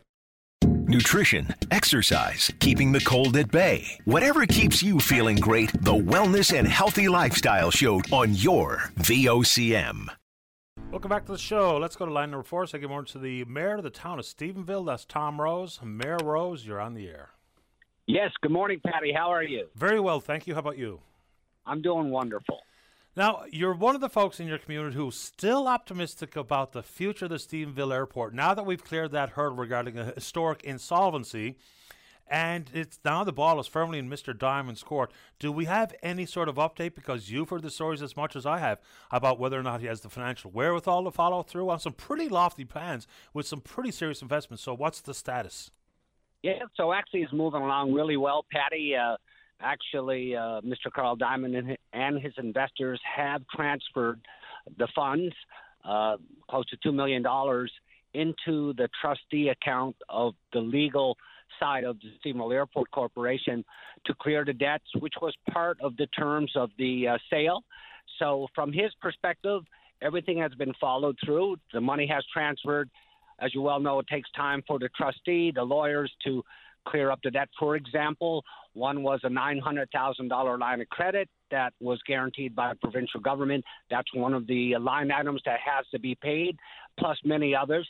But from there, then I presume Carl Diamond will have additional funding from his investors to carry through with his business ideas for the Stephenville International Airport. And so $2 million, of course, a far cry from the $500 million he was talking about investing. So does the Diamond Group actually own the Stephenville Airport at this time, or do they simply have cleared that line of credit? And what are the other outstanding issues? Well, they legally don't own it at this moment, but they have met the terms with the transfer of the necessary funds in the deal that once the legal team on the Stephenville Airport Corporation side has cleared up the terms from that transfer of funds, the deed will then be transferred to Mr. Diamond, and he will officially own the Stephenville International Airport. What was the purchase price? The purchase price actually, and here's a lot of controversy on this one, the deal was that he had to clear all the debt of the airport, encumber all the encumbrances that are associated with taking over the airport. For example, there's a $3 million upgrade going with Transport Canada and the federal government on the lighting. The feds put in approximately $2 million.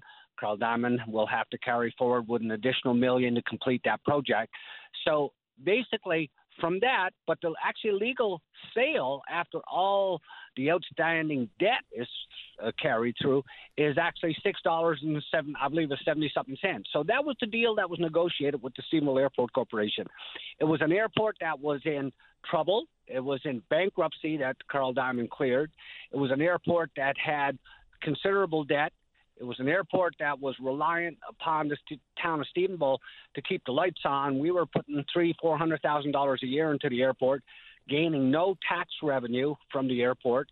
But we're hoping that's all about to change. Carl Diamond now will own the airport. It'll be a taxable commodity for us in the town of Stephenville.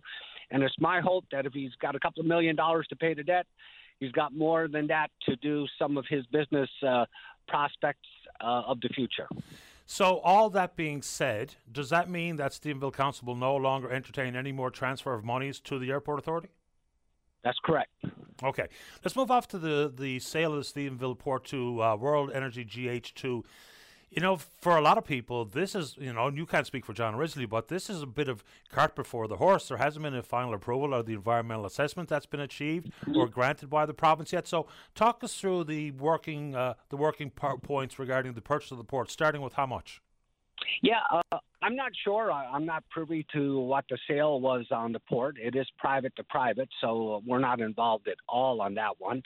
But I will say that John Risley and Sean Leet, which is World Energy, Horizon Maritime's got a significant footprint in the maritime industry in this province in Nova Scotia.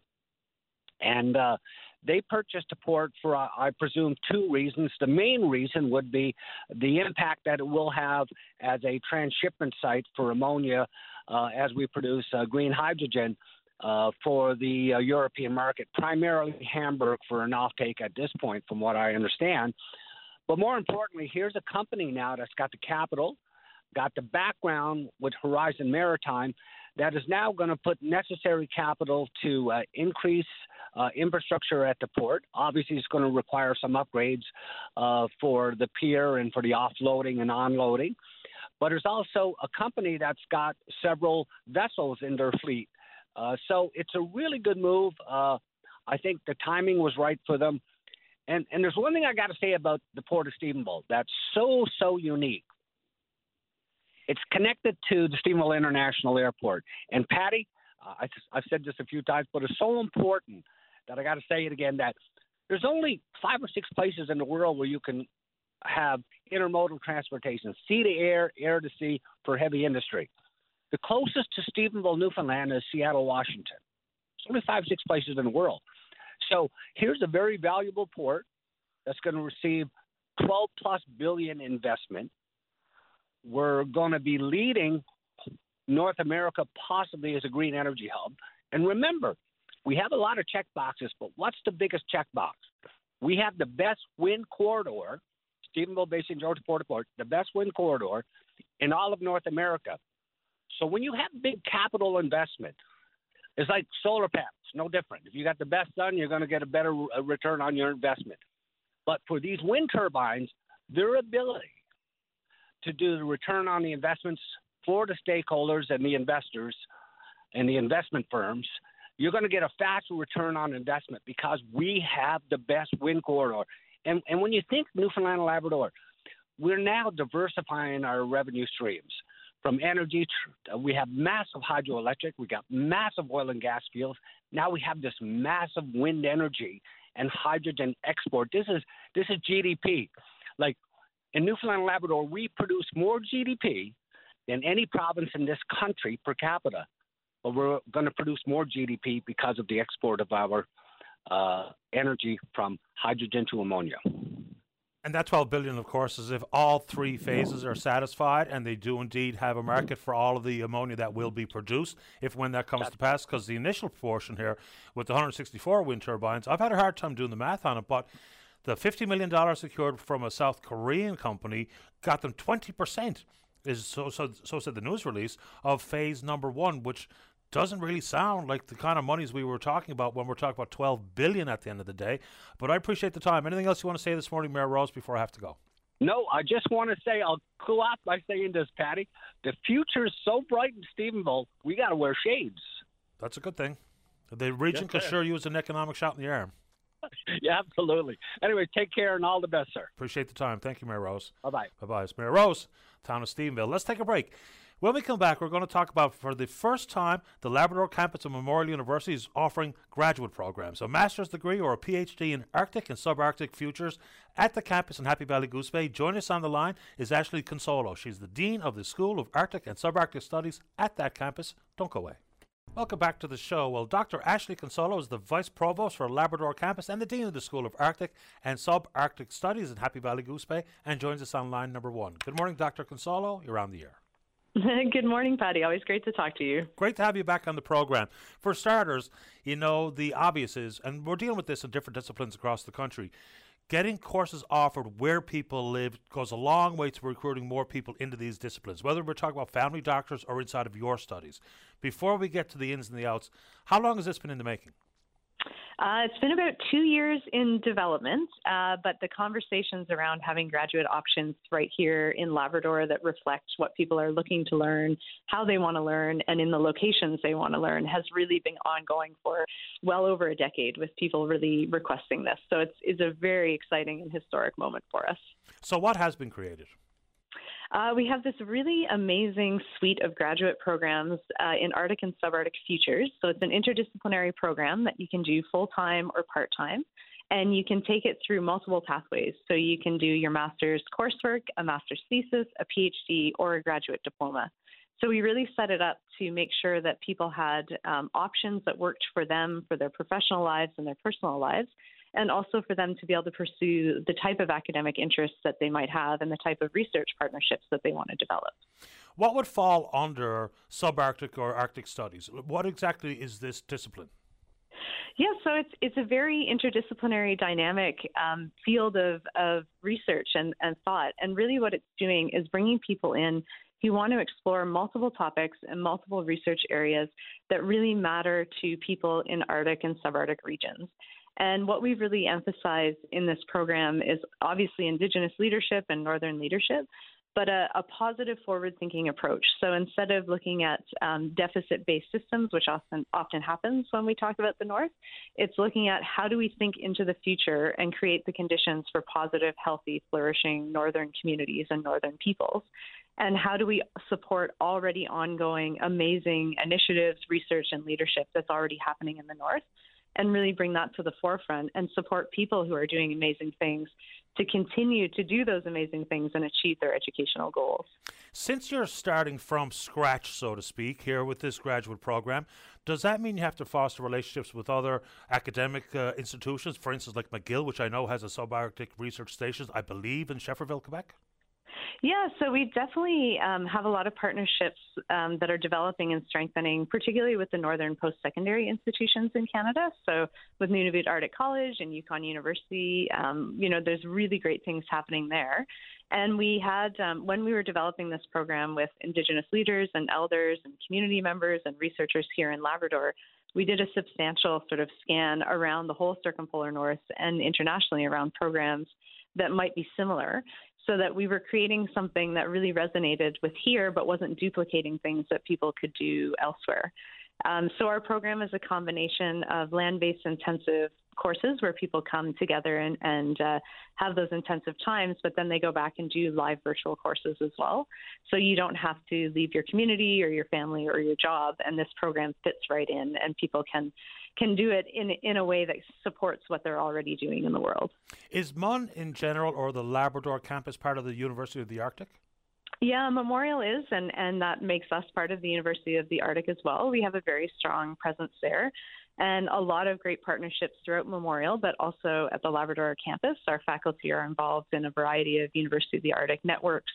Some are just two faculty members actually were just over in Norway with Sami University doing some of the partnerships there, and we're looking at developing some educational exchanges between the Labrador campus and Sami University, and there's lots of research interest there as well. So, yeah, we're a very dynamic part of that network and something that we're very proud to be a part of.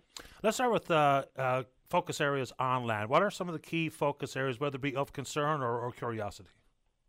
Well, a lot of the pieces that this cohort of students have coming in are really looking at things around Indigenous and Northern leadership, self-determination and identity, and things around how do we enhance educational systems to support Northern learners and Indigenous learners and really bring in curriculum and teaching resources that will help to change systems to have the students who are learning the curriculum actually see themselves within it. There's also a strong theme of Indigenous language preservation and reclamation among this group. So it's really exciting to see the different areas that people are going into and how they're coming together in this program, you know, all different backgrounds, all different ages, all different regions, and exploring together in the courses what it means to live and thrive in the North, and then taking their own research directions in ways that meets the priorities of the communities and the groups they're working with. I spoke with Dr. Tyler Eddy last week on the program. As a result of a huge amount of funding dollars coming from the federal government, he's going to be looking at carbon sink, and importantly in the Labrador Sea. Any relationship between your campus and that work? There isn't, but I can tell you there's a huge obvious interest in climate change for Labrador and all across the North. And we know that's going to be a major priority that communities would like research, but also a number of our students coming in have expressed a lot of interest in not only climate change, but the climate adaptation and all the different pieces.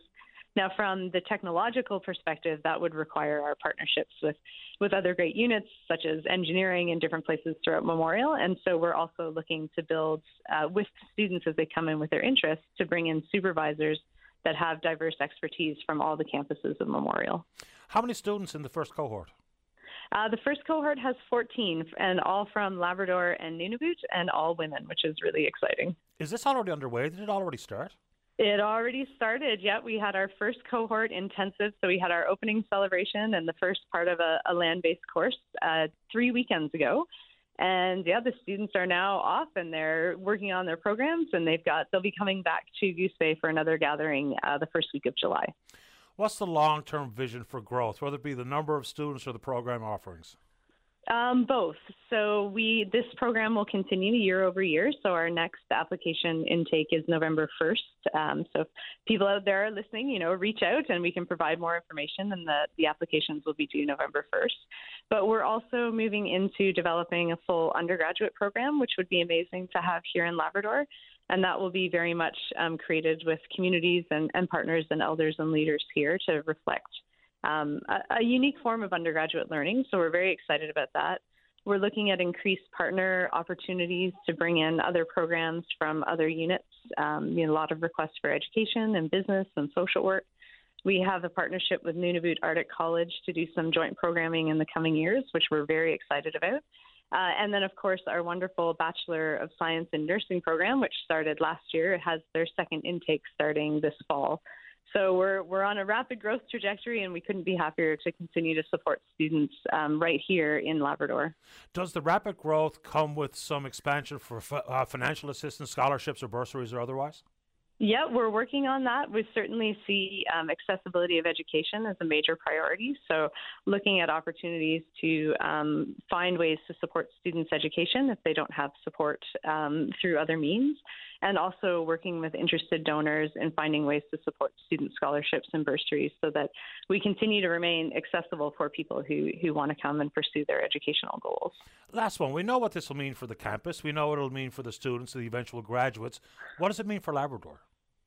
Oh, it's a dream come true, and we've all been talking about it. I mean, everyone that's been working on this for years can't believe that it's actually here, because when you think about the impact of bringing in students and providing education and having students work with community-identified needs and priorities on research, if you think in 5 years, in 10 years, what that's going to mean to have a whole cohort of Northern research leaders who are doing their own research on their own priorities with their own organizations, that's transformative. And this first cohort is an incredible group who are already doing really amazing things in the North. And so when we see what they're going to be doing, I mean, we can't even imagine. And that's what keeps us motivated and inspired day in and day out as we do this work is really how education can be that transformative change in regions.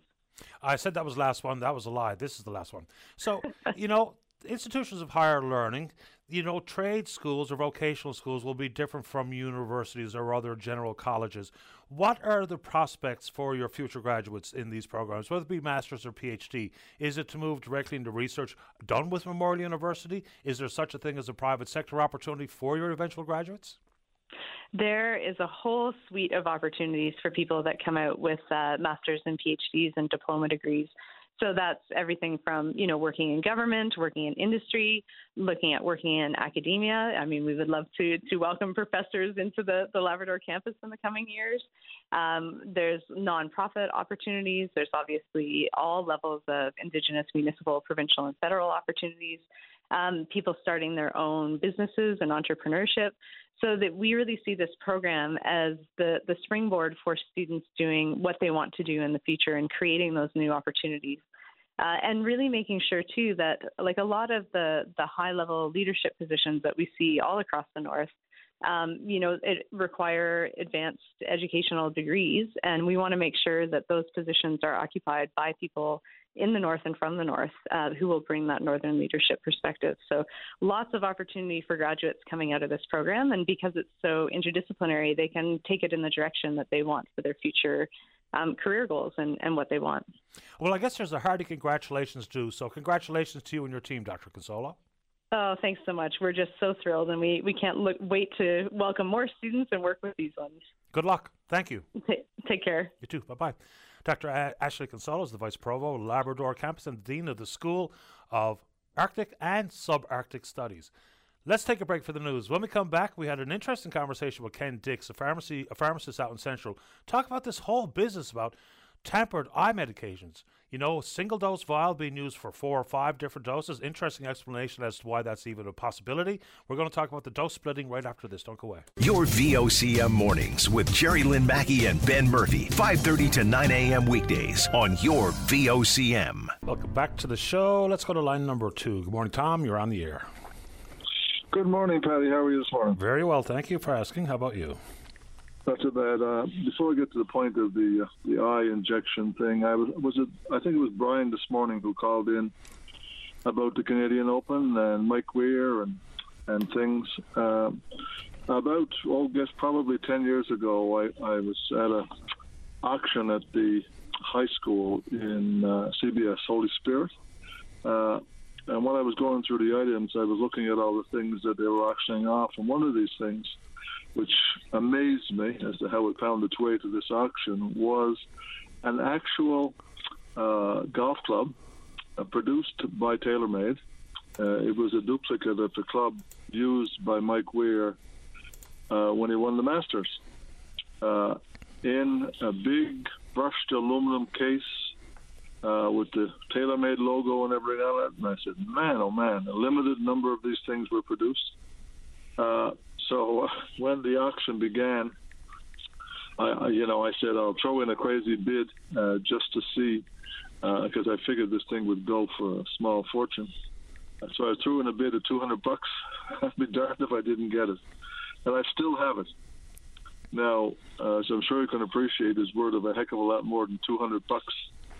But if Brian would like to give me a call, because I think I know Brian and Brian knows me, I'll let him have a look at it so he can drool over. It was Sean. Really Sean Callahan is the guy who called. Sean, it was. Sean. Yeah. You can come and have a look at it and you can drool over it, because it is a fantastic piece of memorabilia. Just before we move on, did you say it's a TaylorMade? Yeah, it's a TaylorMade duplicate. Okay. It's the duplicate of the club that Mike Weir used when he won the Masters. Brilliant, 2003. It's got a head cover with it. It's got a certificate of its number of the limited number that they produce, and this is one of 10 of 150 or whatever. I forget it now because I haven't looked at it for a while. But the case is fantastic. It's like a mini coffin that it's in. It's all laid down into a velvet thing. It's just fantastic, and they produced a limited number of these things, and it's an actual golf club. I've never used it. It's still wrapped in its wrapping and everything. It's actually beautiful. So.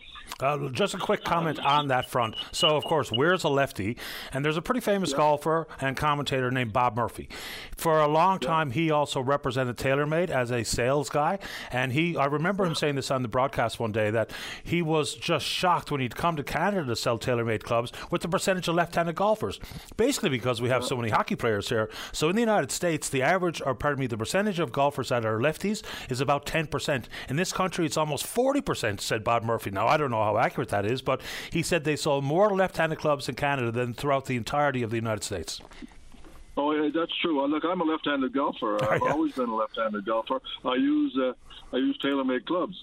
And I've always wondered that, because when you go to the States and you go to all these golf places to buy clubs and things, you always see that very few left-handed little clubs you can pick up, little chipping clubs and things. But when you go to Canadian places that have these little discount clubs, you can always find lots of lefty clubs, and this probably because of the hockey issue.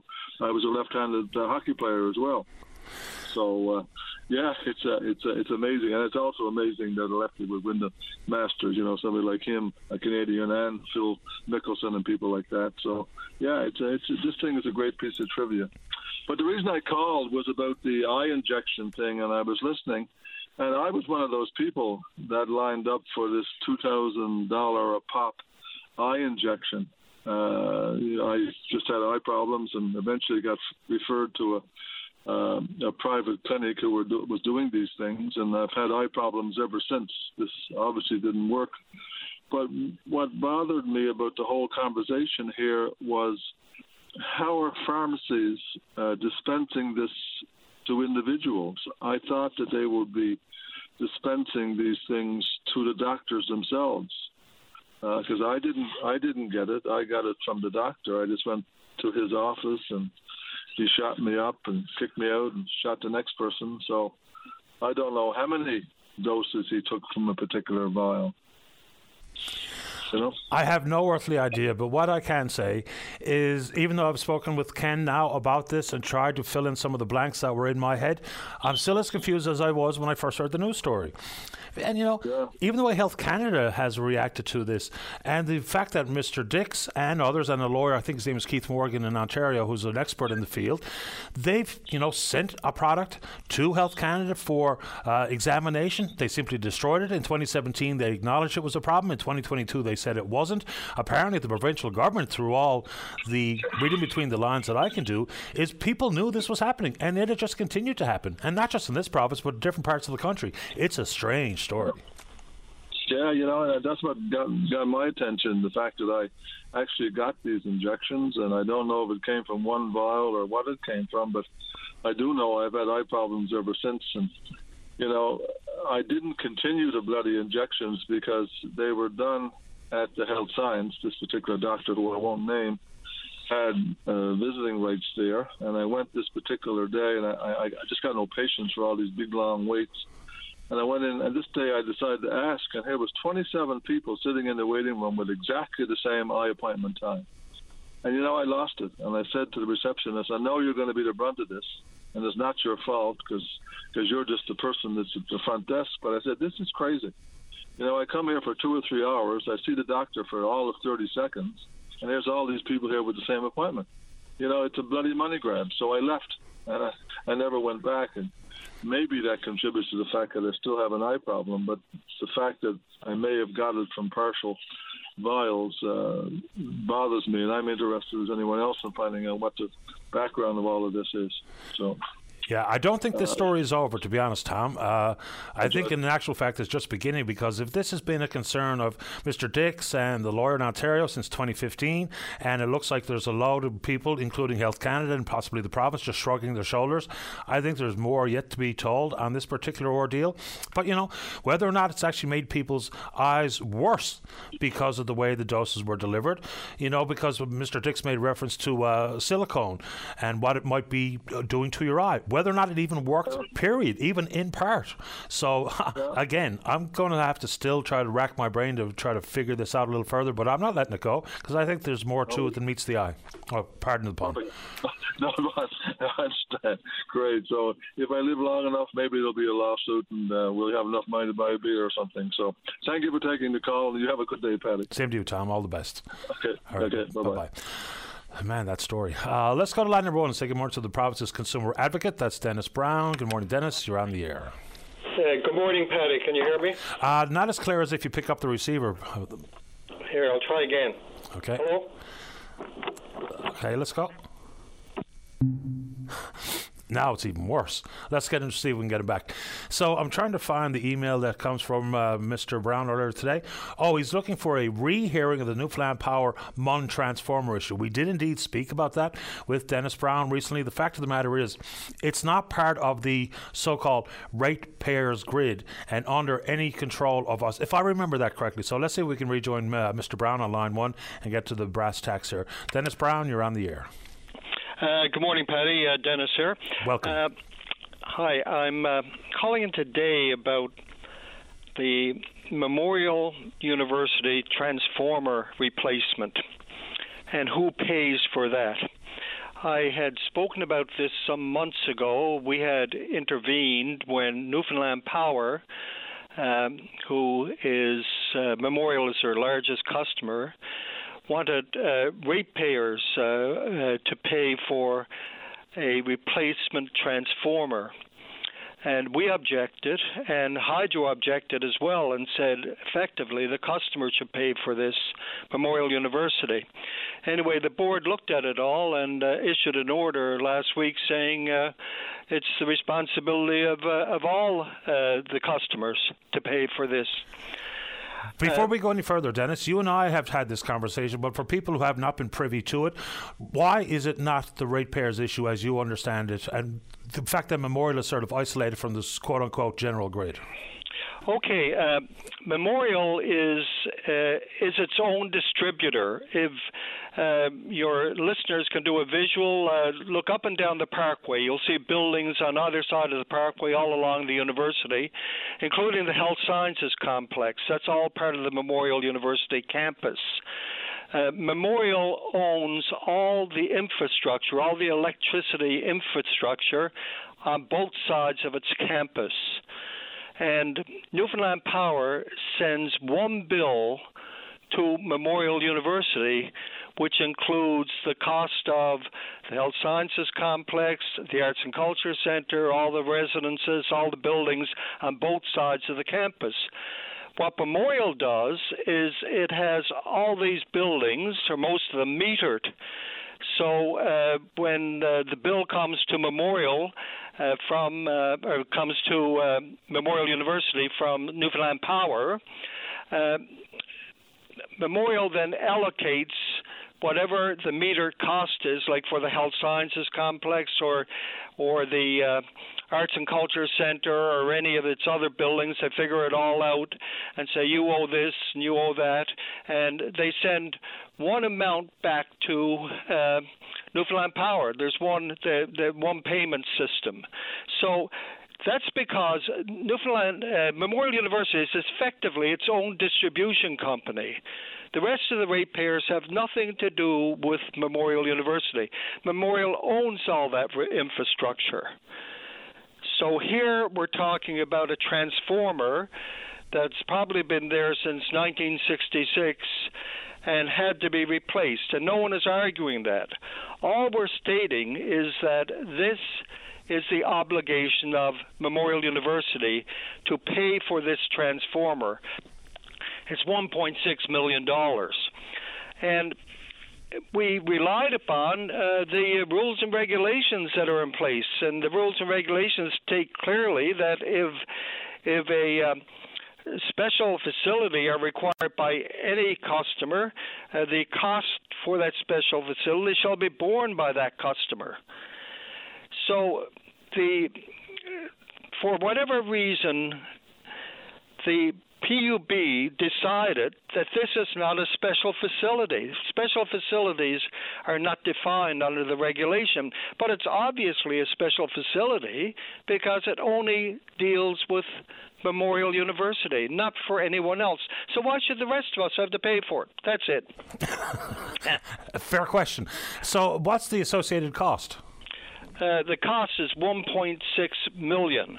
It's the cost, but it's also the principle, because as Hydro said in its opinion to the board, the accepted practice in this jurisdiction, expenditures incurred on transmission costs serving only one customer should be recovered from that customer. That has always been the standard practice.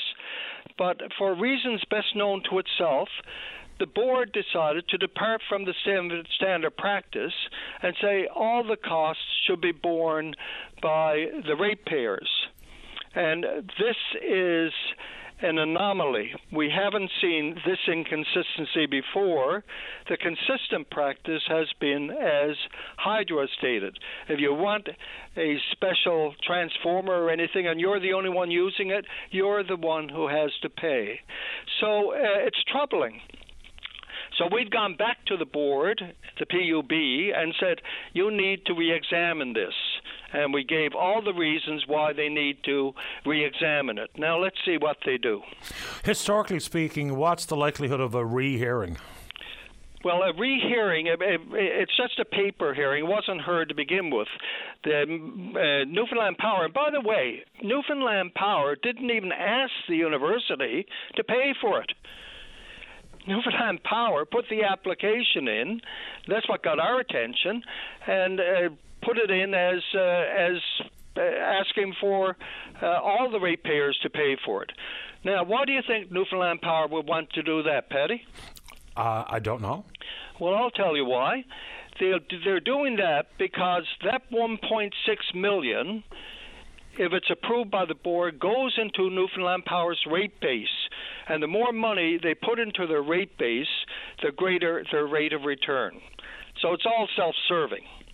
Okay, help me understand that a little further. If, regardless of who pays for it, wouldn't it always end up in their rate base? No. How does that work? Well, all the facilities of Memorial University in particular are owned by the university, so they're not in the rate base.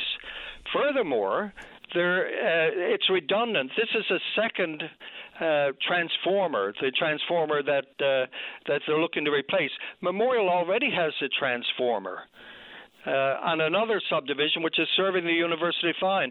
No other customer has two transformers, so it's redundant anyway. So when the one transformer they're using now was paid for, it was not paid for by the ratepayers. It was paid for by the provincial government.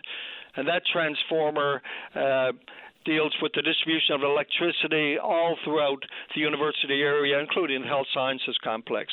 So they paid for that transformer. Ratepayers didn't. The government did. And that is not in Newfoundland Power's rate base because they didn't pay for it. So